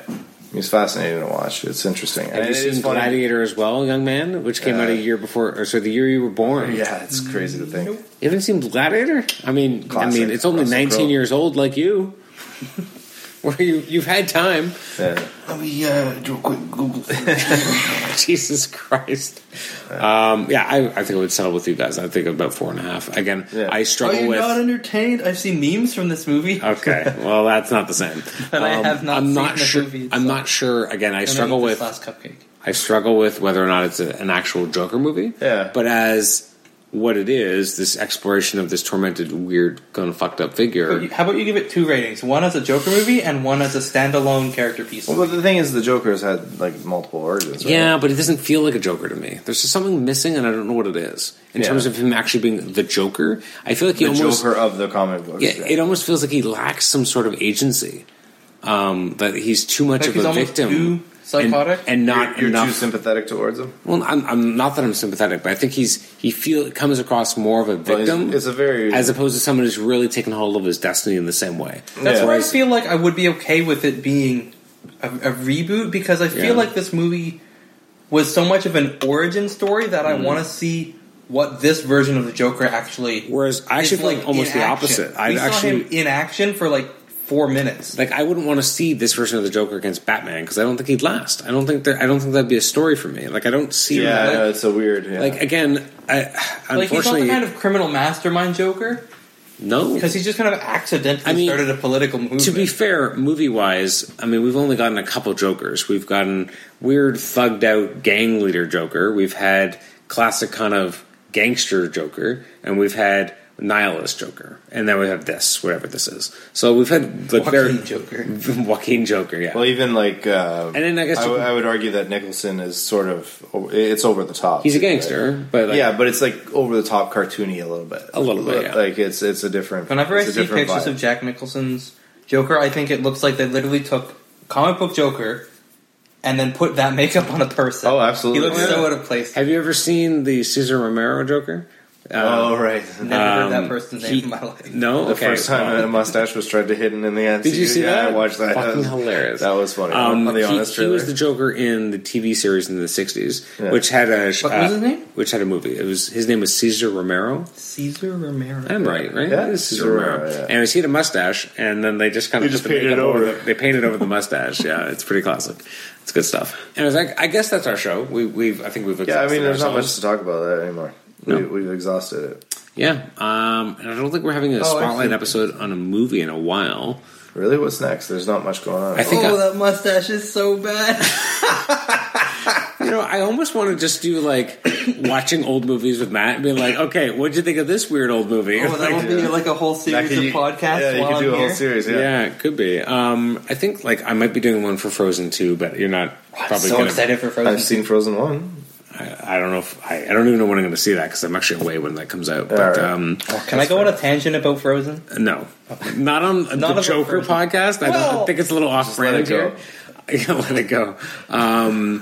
I will be doing one for Star Wars, which you will not be attending. I am not attending Star Wars. I will definitely. So I don't know. I think the next one that you might be. Are you going to come see Harley Quinn or Birds of Prey? I'd see Harley Quinn. That's February, and then I guess I'm sometime next year. The Star Wars. Okay, March we have Black Widow. Oh, is it really already? Shit, that's fast. No trailers, nothing so far, but it's coming. That's crazy. They're going to dump all the marketing on us like a month before it comes out. No, it'll be not a month, but like they're going to dump. Well, Super Bowl. When did they start filming that? But then again, I guess a while back. Yeah, but that's the thing is like you forget that what's it called just came out, but it was like filmed so long ago. Yeah, it's kind of crazy. Yeah. So I guess we might not have you on a spotlight episode in a while. Well, we'll have to talk Picard before Picard. When's Picard coming out? Like early 2020. Let me ask you a question. This is a very off podcast. If you were to only watch 3 episodes / I guess movies to prepare yourself for Picard, what do you watch? I don't know what the fuck Picard's going to be about. So I don't know. Did you just watch Nemesis? No, I would think Best of Both Worlds. So you go back to the classic? You can count that as one. Parts 1 and 2. And then maybe First Contact. And then you got to get Hugh Nemesis. Descent. That's the last time I saw Hugh. Yeah, it's the last time we saw Hugh, but I think Iborg is more important. Or not Iborg. Is it Iborg? Yeah, Iborg. I think it's Iborg, yeah. So yeah, I feel like Best of Both Worlds, Iborg. Maybe you can cut First Contact and just go Nemesis. I think so. Yeah, so if you're going to do like 3 things, that's those are the 3. Best of Both Worlds, Iborg, and Nemesis. Now let me ask a question. But then again, you don't get Jerry Ryan in there. No. Do you go in that order, which means you go from the best to the most painful? Well, I mean, Nemesis had, it wasn't terrible. It had ideas. It's pretty bad. It had ideas. I want to see that, on a review for a movie poster. This movie had ideas. Yeah, it had ideas, it wasn't horrible. It wasn't the worst movie. I would argue that Nemesis is better than Generations in some ways. In some ways. It's more of a movie than an episode. It's exactly. Generations felt like a 2-part Do you think that you have softened over the years on Nemesis? Because I feel like you were a lot harder on it earlier. For sure, yeah, I think so. There's still aspects of it that just make me cringe. Is there a Star Trek movie that you have become more critical on over time as opposed to have enjoyed more over time? More critical? Is there a movie that you liked more when it first came out, and the more time has elapsed, you're like, that's not it. I can't watch this anymore. Well, I would say I probably enjoyed Generations when it came out more. Yeah. Then looking back at it, it was like because you were 11. Well, exactly. That's the thing. As you get older, for sure. But yeah, Generations probably out of all of them. That's the one. Yeah, I don't like it as much now as I did. I think when I watch Picard, the whole series they're in the Nexus. Oh God, that's terrible. He's never left. Yeah. When I watch it now, I think it's more evident to me that it really is just a long episode and less of a movie. Generations? Yeah. Absolutely. But I don't think I noticed or cared about that when I saw it when I was 11. I mean, the bottom line is they wrapped the series, not even a month later, they're shooting and immediately did the movie, yeah. Whereas First Contact, the same sets feels with like a some movie. tweaks. Yeah. Yeah. Whereas, that's it. I mean, don't get me wrong, I didn't mind the Enterprise D in a movie setting. Yeah. It just was they set her up to be destroyed pretty quickly. What comes out first? Discovery Season 3 or Picard Season 1? I don't even know when Discovery is. There's no date yet. There's no date? Okay. I mean, New York Comic Con is this weekend, right? So there is some more information coming, so maybe we'll find out, but I actually don't know what is what. Is there a point at which you won't watch that anymore? Discovery? Yeah. Oh, God. I mean, the thing is... you've watched 2 seasons. I would say, for the most part, you haven't enjoyed them. No. I'm being nice. The thing is there a point where you say... Being a Star Trek fan, being a Star Trek... Well, then again, I am not seeing Star Wars. And being a Star Wars fan. But... Did Last Jedi ruin it for you? It's not that Jedi ruined it for me. It's fucking J.J. Abrams. I do not want to watch another goddamn J.J. Abrams movie. He's a shitty Spielberg. Don't even get me started. Shitty Spielberg? What of J.J. Abrams have you enjoyed? What of JJ? Okay, Mission Impossible 3 was alright. Okay, it was good. But yeah, no, he's a fucking hack. I don't like him. Okay, so all his movies just end up being a fucking mess. It was 3PO in the trailer with his fucking red eyes because J.J. Abrams has this obsession with the fucking color red. Like red matter, fucking 3PO's red arm. Now he's got red eyes. Like, just fuck off with your red shit. I'm so basic. I could watch a whole 3 hours of Star Wars fan service, and I come out like, hell yeah. I grew up on Star Wars, and I will always love Star Wars. See, you're interesting to me because I have more appreciation. When we grew up, we only watched the original trilogy. That's all we could watch, or maybe the Droids TV show or the Ewoks TV show. Yeah, I was at least smart enough to know that I like the original trilogy more than. Well, thank you. Although for the longest time, I swore that Attack of the Clones was my favorite, and then I watched them. I didn't see them for a while, and then I watched them again. I was like, "What the hell was I thinking?" To be fair, I have more of an appreciation for the prequels now than I did. Yeah, obviously, but that's it. Okay, I hear nothing about how the prequels suck, but the prequels again, that's good. I think the prequels are more of a cohesive story altogether than this new trilogy, where Disney was like, "Oh fuck, let's just give this shit to different directors," but somehow this is supposed to be a trilogy. Yeah, at least he had an idea about it. What the fuck were you guys thinking? Yeah. It's interesting. I always said though when Disney bought it, I said Star Wars is not going to be special like it used to be. No, and they've fucked. Well, part of the specialness was the scarcity. It's not even the scarcity. It's just that. Well, come on, how much? I mean, part of it's a big part of it is because for how many years did we? And then now they're just milking movies? The shit out of it for everything. We had 3 movies that were canon, and then we had books and all this other stuff. Yeah. But the movies was confined to those 3, and that was special. There's a reason why when the special editions came out in 97. Yeah, it was nice. Those were huge. Yeah, no, that's true. Because people for a whole generation, you still weren't born yet. So I would still prefer to watch them on the VHS. Well, yeah, I'm not that young. My dad has the whole own them for the last time VHS box set. Yeah, for the last time till the next time. If I don't get that in the will, I'm gonna be so mad. I want that freaking box set. Own them for the last time, for the first time, for the next time. But it's interesting because you come at it from a different perspective because the prequels have always been part of Star Wars from the minute you came into it. Yeah. Whereas that's not the case. When did 3 come out? Was that 2004, 2006? 5 was. Well, no, 99. 3 years later. Because I remember when my dad... Episode 1 was 99, then 2002, then 2005. Yeah. I remember, not when it came out, but I do remember when my dad got Episode 3. It's the only one we don't have on VHS. Really? Came out on DVD. How young were you when you watched that? Because that's the most violent of the movies. Of the prequels. I would say of any. Maybe 9 or 10. I mean, Order 66? That's I haven't or when shown... he walks in with the younglings? That's fucked up, right? I haven't shown Zach... I was too dumb to get it at that point, to be honest. Zach has only watched episodes 4, 5, 6. That's an interesting thing you say, you didn't get that he was murdering all those kids. Which is funny because... Or even if I did... To me, the whole idea it's interesting because a child being murdered when I was that young, I was like, oh, but that's the interesting thing. To me, it was more Anakin did bad things and not Anakin killed this and this and this. Yeah. What is funny though is what goes over kids' heads. As an adult perspective, it's totally different. So right? You seemed bummed out when we watched Empire Strikes Back, and Zach didn't have a reaction to the I'm reveal. your father. Oh yeah, because you were like, "This is the moment." We just watched a clip of Aziz Ansari talking about the moment that 50 Cent finds out what a grapefruit is. Yeah. You got to be there for the moment that Zach saw that that Darth Vader was his dad, and it totally did. He was kind of I wish I remembered my original. I'm hoping he likes Muppets more. I know, right? Well, to be fair, I think he was 3. That's true. How young was he? He's only 6 now. It's funny though too because all these parents have the reaction videos of their kids finding out that Vader's there. Yeah. My problem is I really want to have a moment like that.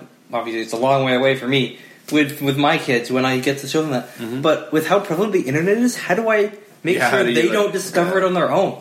Well, I watch so many video essays on YouTube. I know half the story of The Dark Knight, but I've never seen it. Yeah. But if you show it, it depends what the movie is, obviously. But with Star Wars, you can show kids that when they're 6, 7. Yeah, Star Wars. I showed my son that when he was 4. It's pretty PG by today's standards. It's very the original PG. trilogy. The original trilogy. The only thing about it is in episode 4 when the dude at the canteen gets his arm cut off, and that's the only time that I think. But even that's puppetry, and even technically now it's they got rid of the blood, right? There's no way I'd show them the special editions. That CGI Jabba is. I mean, technically the blood shouldn't be there because the blade would cauterize the wound. Yeah. But I think that's the only time that there's actual blood in Star Wars. Maybe when Padme gets. Yeah, there's not much blood in Star Wars though. It's a very bloodless. I mean, they are PG films. It's the most PG George you could make Lucas something as violent as Star Wars. George Lucas has always argued they're kids' movies, so he's not wrong. Well, even though kids don't give a shit about fucking trade and barter. I was going to say they don't care about economics. Well, I mean, that's a whole other fucking essay. Now that I'm older and I know what... Like, when I was little and, like, the Senate stuff was happening, I was, like... I kind of enjoyed it, but I was like... Why are they still talking? What are they even talking What are we about? watching right now? Like, it was so far over my head that I couldn't even question what they're talking about. But now that I'm older, I understand what they're saying. I haven't like, shown Zach that, but he's like seen clips in here and there. Did I tell you we started watching Tron Legacy with him? Oh yeah, we didn't finish the movie. That's a good Daft Punk music video. Yeah, you didn't watch what's that? You didn't watch the original Tron? No. I don't think he would appreciate it. I don't think he'd be able to digest that. I'm gonna rewatch Tron Legacy tomorrow. But now he'll be like, "Oh man, Tron's so cool." I'm like, "Yeah, Tron is cool. Tron is cool." You know, and then I was like, "Zach, do you remember when we were at Disney World? We saw them building a Tron ride." He's like, "What?" So I showed him the picture I sent you from Disney World of building the ride. He's like, "That's a Tron ride?" And he's like, so excited. I'm like, "Thank God, this is so cool that like he's into this." Again, like I don't mind that Tron doesn't have a third one yet. Like it's kind of nice to have some fucking time between things and like. Well, so I was talking about this with I think Kelly a while back, and the idea that scarcity or difficulty to get something when we were younger. It kind of lasted in your mind more. Like if you had a question in your head, or like about a song, if you wanted to find a song and you didn't know what song it was, you would listen to the radio. You'd wait for them to say what it was. It became this thing. That song is now a big the whole 3 weeks you're waiting for. If I hear on the radio, well, no, now if I hear 3 words from that song, I can type it in Google and find that fucking song. Never mind, you just get Shazam. It's not a part of your life for 3 weeks. And I will never remember that song anymore because it was like, oh, that was interesting. What was that song? Was the amount of times I'm like, hey Siri, what's this song? Don't do anything, Siri. Every time I'm like, hey Siri, what's this song? It goes up. I'm like, all right, cool. Forgot it. Like it's 80 gone, seconds right? later. I don't. When we were younger, that kind of stuff stayed. Well, with you. It's also kind of like as much as I'd love to have more Muppets, but at least they haven't like oversaturated it, right? Like, which is what they're doing with Star Wars. Yeah, so Star Wars, they're milking it because they spent how many $1 billion on it? So now you got Star Wars Galaxy's Edge. You got fucking they're spending a lot of money using the IP. The other thing is too, like fucking really, Kevin Feige, like really, like. Because he did this so good with this Marvel thing, now we got to get him to do the Star Wars.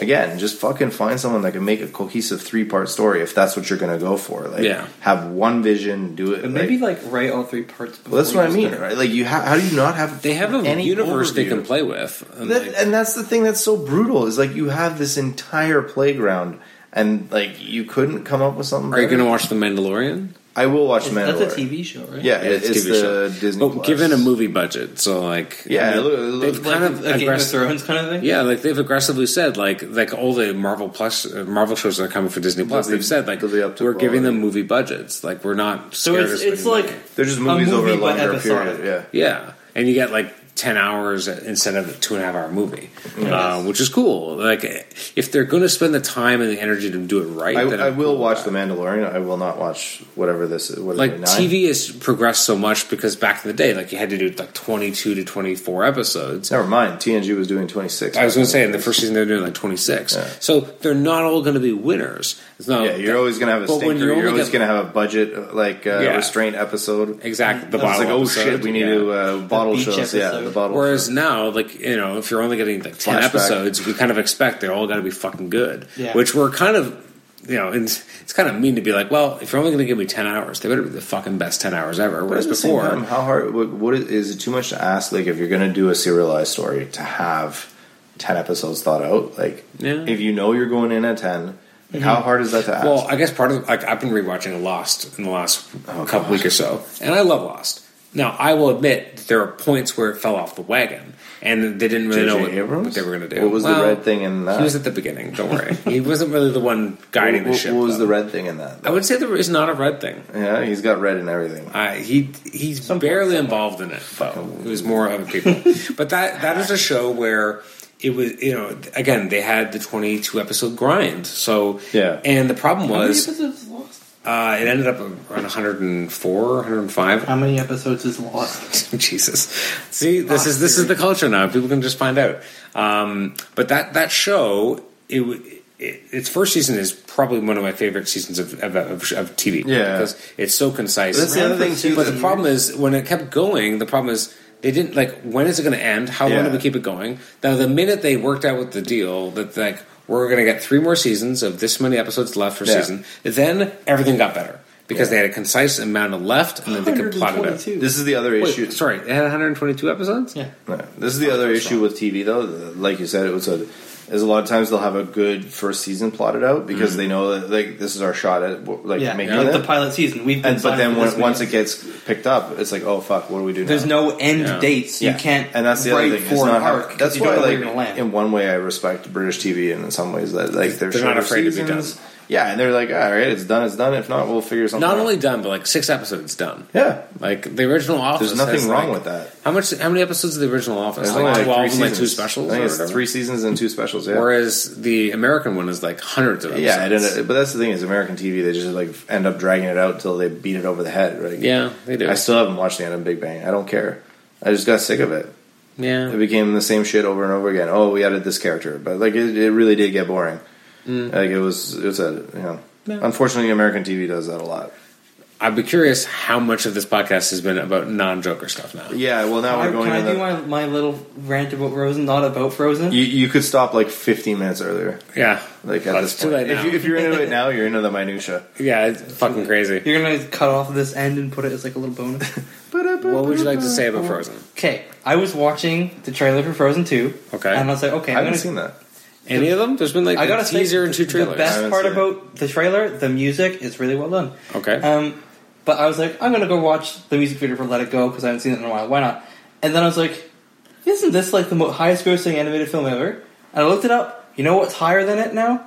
The 2019 Lion King remake, and that pissed me off. Because that's surprising. Because it's not really animated, but it is animated. Because it was literally. Nothing. I didn't hear. Right? I didn't see it. But I saw it. I did not hear a single good thing about the remake of The Lion King, aside from the soundtrack is good. Go listen to it on Spotify. Oh, yeah. I would say the movie's fine, but it didn't add anything. It didn't need to exist. I saw Aladdin, and I thought Aladdin added stuff. Exists? I know. Because they paid how many $1 billion for Star Wars? They're going to make their money back, man. But I saw Aladdin, and I thought Aladdin added new things to it, and it wasn't just a remake. I saw the clip of Hakuna Matata. I was like, it was a side by side. Here's the animated version. Here's the animated version. Shot for shot. It was the 2D one has so much color and vibrancy and character, and this is just them strutting through the forest. Well, they're making a Lady and the Tramp movie for Disney Plus or whatever. Yeah, and I'm like, I don't want to see that. Really? There's a trailer. There's a Muppet. It's just they put 2 dogs in an alleyway and they film them for they're just eating pasta. Let's see if they do. Let's see if they do it. 2.5 hours of 2 Italian Disney Plus. Try and get yeah. dogs to screw it up. People would watch that though. They'd be like, "Shit, I'm going to watch this." From Nat Geo. There was a scripted Muppets production that got scrapped. Apparently, it was going to take place after Muppets in Manhattan or something. So it was going to be period piece. Oh, really? But they scrapped it. What's it? And then now there's this Muppets Now. So it's unscripted, guests and stuff. Okay. So it could be interesting. But yeah, I mean... Do you think kids today have as much of a cultural connection with the Muppets? No, not anymore. I can guarantee, from even my age, Yeah. So let me ask you a question, Matt, because you are much younger than us. Was the Muppets a TV show? There we go. I don't even know what the Muppets is. Okay, we'll get there in a second. Do you feel that you have more of a connection of the 2 options I'm going to give you with the Muppets characters or Mickey Mouse and Donald Duck? Because kids today don't see cartoons with those characters. Me personally, I would have to say the Muppets. See? Because I saw the Muppets Christmas Carol almost annually at Christmas time. Okay, I did not see... To me, Mickey Mouse is nothing more than an icon of Disney. Interesting. There's no... Isn't that sad? Mickey Mouse cartoons, Donald Duck cartoons are almost no part of my childhood. I saw a few funny... Donald Duck's... Who's the black duck? That's Daffy Duck. That's Daffy Duck. I saw some really funny... Daffy Duck? Looney Tunes cartoons, one weekend when I was a kid that somehow are still stuck in my head. One weekend. That's true, yeah, that's funny. Not even they were playing on all the time. When we were young. Not even playing on TV, some DVD collection my dad had. There was some funny thing with, I think, Daffy Duck on a model train. Yeah. That was pretty funny. But I've never seen a Mickey Mouse cartoon. Oh, what was... Roadrunner was hilarious. Also Looney Tunes, not Disney. And Bugs Bunny was pretty funny. Not Disney. Well, that's but to me, those are the so Muppets is more of a connection that you would have. Yeah. Which is weird. Disney cartoons. Isn't that fascinating? That is interesting. The first like even us. What actual Mickey cartoons were we watching when we were younger?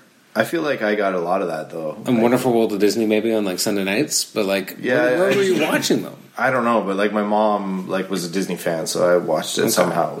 And there were a few Disney kind of. Like I definitely had like VHSs and stuff that my mom would have bought. And but it is interesting because again, you're right though. The shorts were not. To someone like Matt, Mickey Mouse is an icon, but he's he's like he's not an actual character. I think Mickey Mouse Treehouse, the whole kind of like reboot. I think that was a Mickey Mouse Clubhouse. Like Mickey Mouse Clubhouse, that kind of thing. That like kids programming kind of started up right as I was leaving that age group. Yeah, it started in 2005. That never really got to me. Okay. It's kind of stupid to say this, but I think the earliest like introduction of Mickey Mouse as an actual character and not as a this is Disney. Yeah. Was probably the Epic Mickey video game. I believe that. No, that makes sense. Now, did you play the second one? No, I didn't. Oh, so no connection to Oswald the Lucky Rabbit? Barely.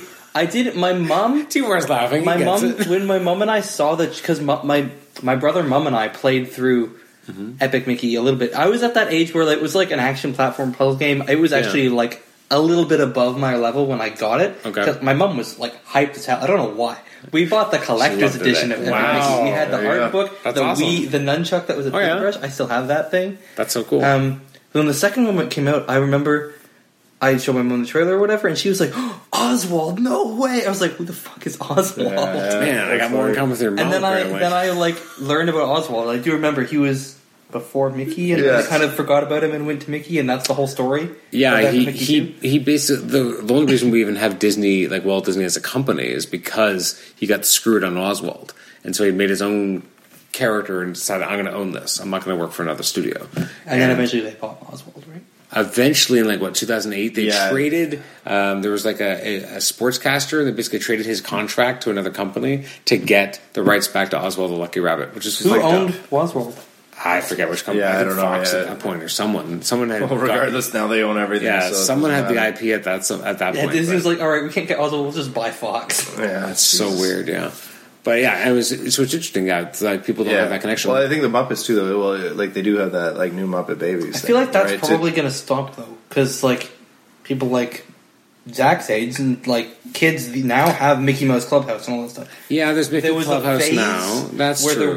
there was no. Well, that's why they started the Muppet Babies to try to get things. What like. Was the Muppets a TV? Because there was the Muppets Christmas Carol. So let's go way back. Way back. What's that? It's like Sesame Street starts with Sesame Street. Sesame Street comes first. Well, no. Okay, if you really want to go way back, it starts with Jim Henson. The Muppets. Jim Henson comes first. Yes. Jim Henson creates a show called Visionary. Yeah, he's like Walt Disney in a lot of ways, but he creates a show called Sam and Friends, which is like a little like show to keep people like interested to watch the news, basically. So the big innovation though is that like it's a puppet show, but he removes the frame from the puppets, right? So like traditional puppets, there's like a stage and you have the frame, and then for TV they were still using the frame within a frame. So he was like, well, what the fuck are we using this for? Like.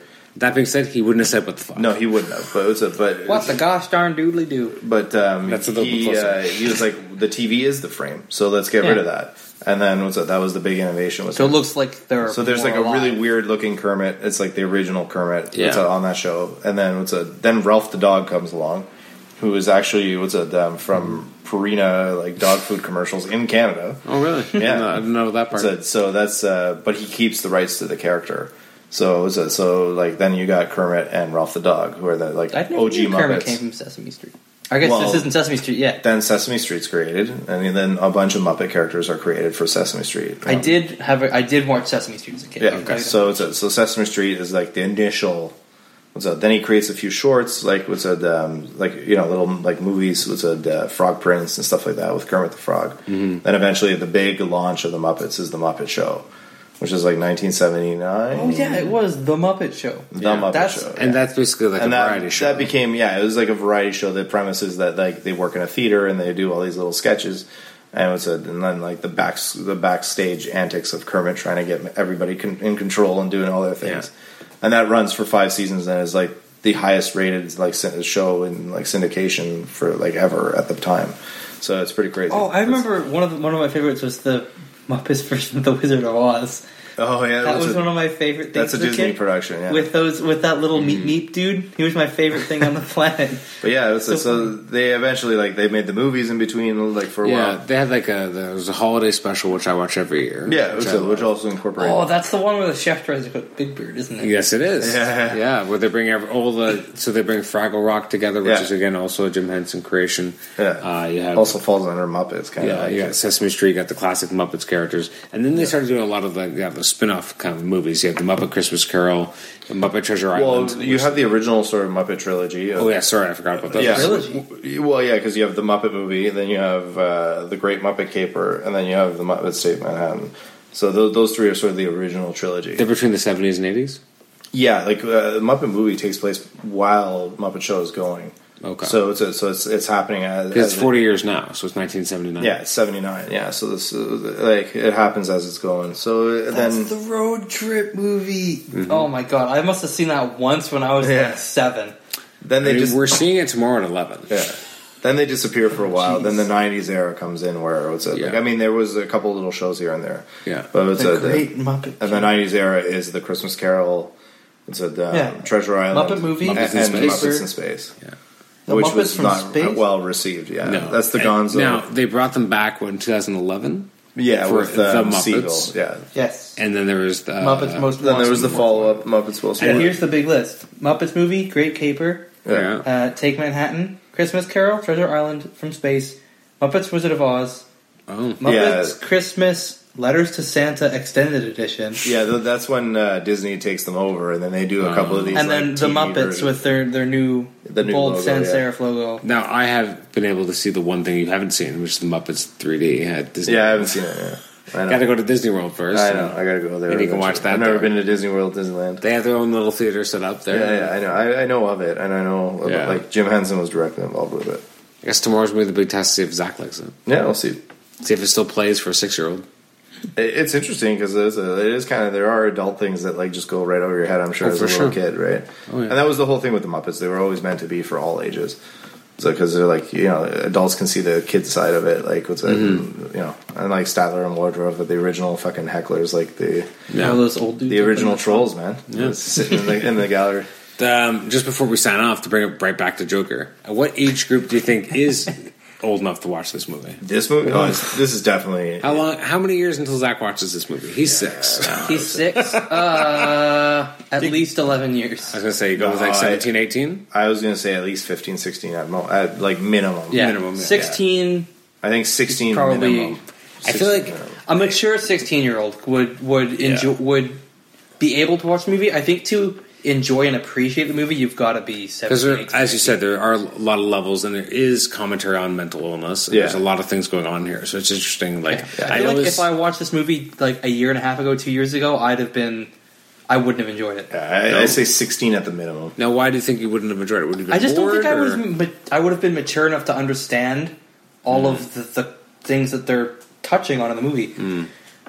Yeah, interesting. I just think it was quite a mature film. We mention a lot of things as we go along, and I realize that you're much younger than us, so a lot of our shorthand you may not have heard of before. He mentioned Memento before. Have you ever seen Memento? No, but I know what it is. Man. I'm going to embarrass myself once I get this earlier. That's the one where he forgets things and he writes it down and stuff, right? And he tattoos it onto himself. Yeah. I know the premise. Okay. I know there's a big twist in that movie, but I don't know the twist. It's a pretty big twist. Yeah. But it's also early Christopher Nolan, isn't it? Very, very early, before he did Batman. So it all comes together. Oh. Yeah, so if we just want to do a Chris Nolan day... Did Chris Nolan do this one?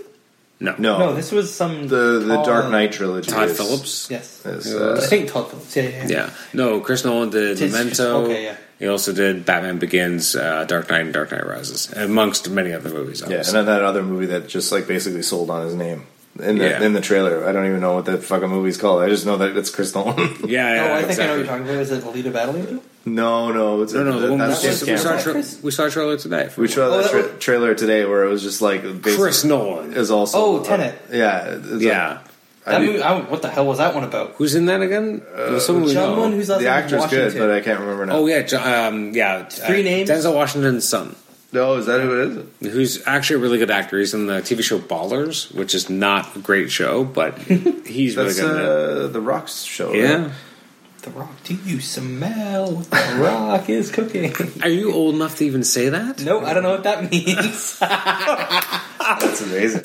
He was actually on. That was when tonight. he was on wrestling, right? Yeah. No, he actually premiered tonight again. He's back. Yeah. I was just trying to think, what year would he? I haven't watched it yet. What year would he have popularized that catchphase? And is that catchphrase older than Matt? The people's eyebrow, that's right? late 90s. Late 90s? Late 90s, early 20s. Oh yeah, that's definitely older than me. Jesus Christ. Yeah, no, that was the attitude. I feel like we could just do an episode about what is older than you. Oh yeah, that reminds me, like another thing to throw back. The family reunion, the June, July, first time I've ever seen an NES in person. Wow. Really? Yes. In person? Yeah. I've seen NES before. Yeah, of course. Someone was like, "Here, I have an old NES." I was like, "Holy shit, that's a NES!" And you were just like, "Oh yeah, that's fine." I was like, "I've never seen that in person before." Wow. And like a month before that was the first time I'd held a Game Boy Advance. Wow. Original. No, again, I said this off mic, but it's weird to think that, again, Matt is closer in age to my son than us. Yeah, I know. Which is that's kind of super weird. I mean, just barely. I mean, it's not like it's super... 13 years older than your son. Yeah, that's weird. Okay.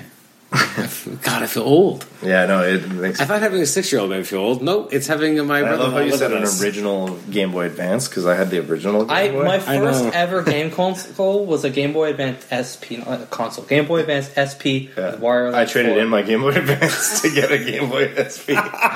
But yeah, it was when my roommate was moving to the other room across the hall. He was taking all the stuff, and I was helping him move a box. I was like, oh, "It's an original GBA! Whoa!" Wow, those are good. Man, I feel fucking old. Yeah. All right. Well, if you're still with us, thank you for listening to this long half-an-hour diatribe on non-Joker things. And then we would try to go back to Joker, but then we got to Nintendo somehow. I mean, it happens. We go on tangents, and this is the way it works. That's the fun thing about podcasts. Absolutely. You can rate and review the show on iTunes. You can subscribe to us on iTunes. You can also listen to us on Stitcher. Thanks again for listening to this episode. Future episodes that will be coming up soon include a conversation with Kelly Thompson, a conversation with the legendary Marv Wolfman, and we're going to have another conversation with Mark Wade coming up in November, and actually that should be joined with Brian Augustine talking about their recent Archie books, both Archie 1941 and Archie 1955, so that'll be great conversations as well. And as we mentioned, in December we'll have a Spotlight on Star Wars episode, not including Tibor Mate, who will not be included for that one. Although maybe Matt will be involved in that one. I'd love to. I'm excited. I'll watch it on Disney Plus when it comes out. Would you listen to our podcast about it? Sure. I don't care. Before you watch I the honestly movie? couldn't care less about spoilers. I honestly do not care. Like it's sad. That's so sad to me that it's been like ruined for you. I couldn't care less anymore. It would take a lot to ruin Star Wars. Yeah. All right. Let's not start another tangent. No more tangents for today, but thank you so much for joining us, and we will catch you next time. Bye-bye. Bye.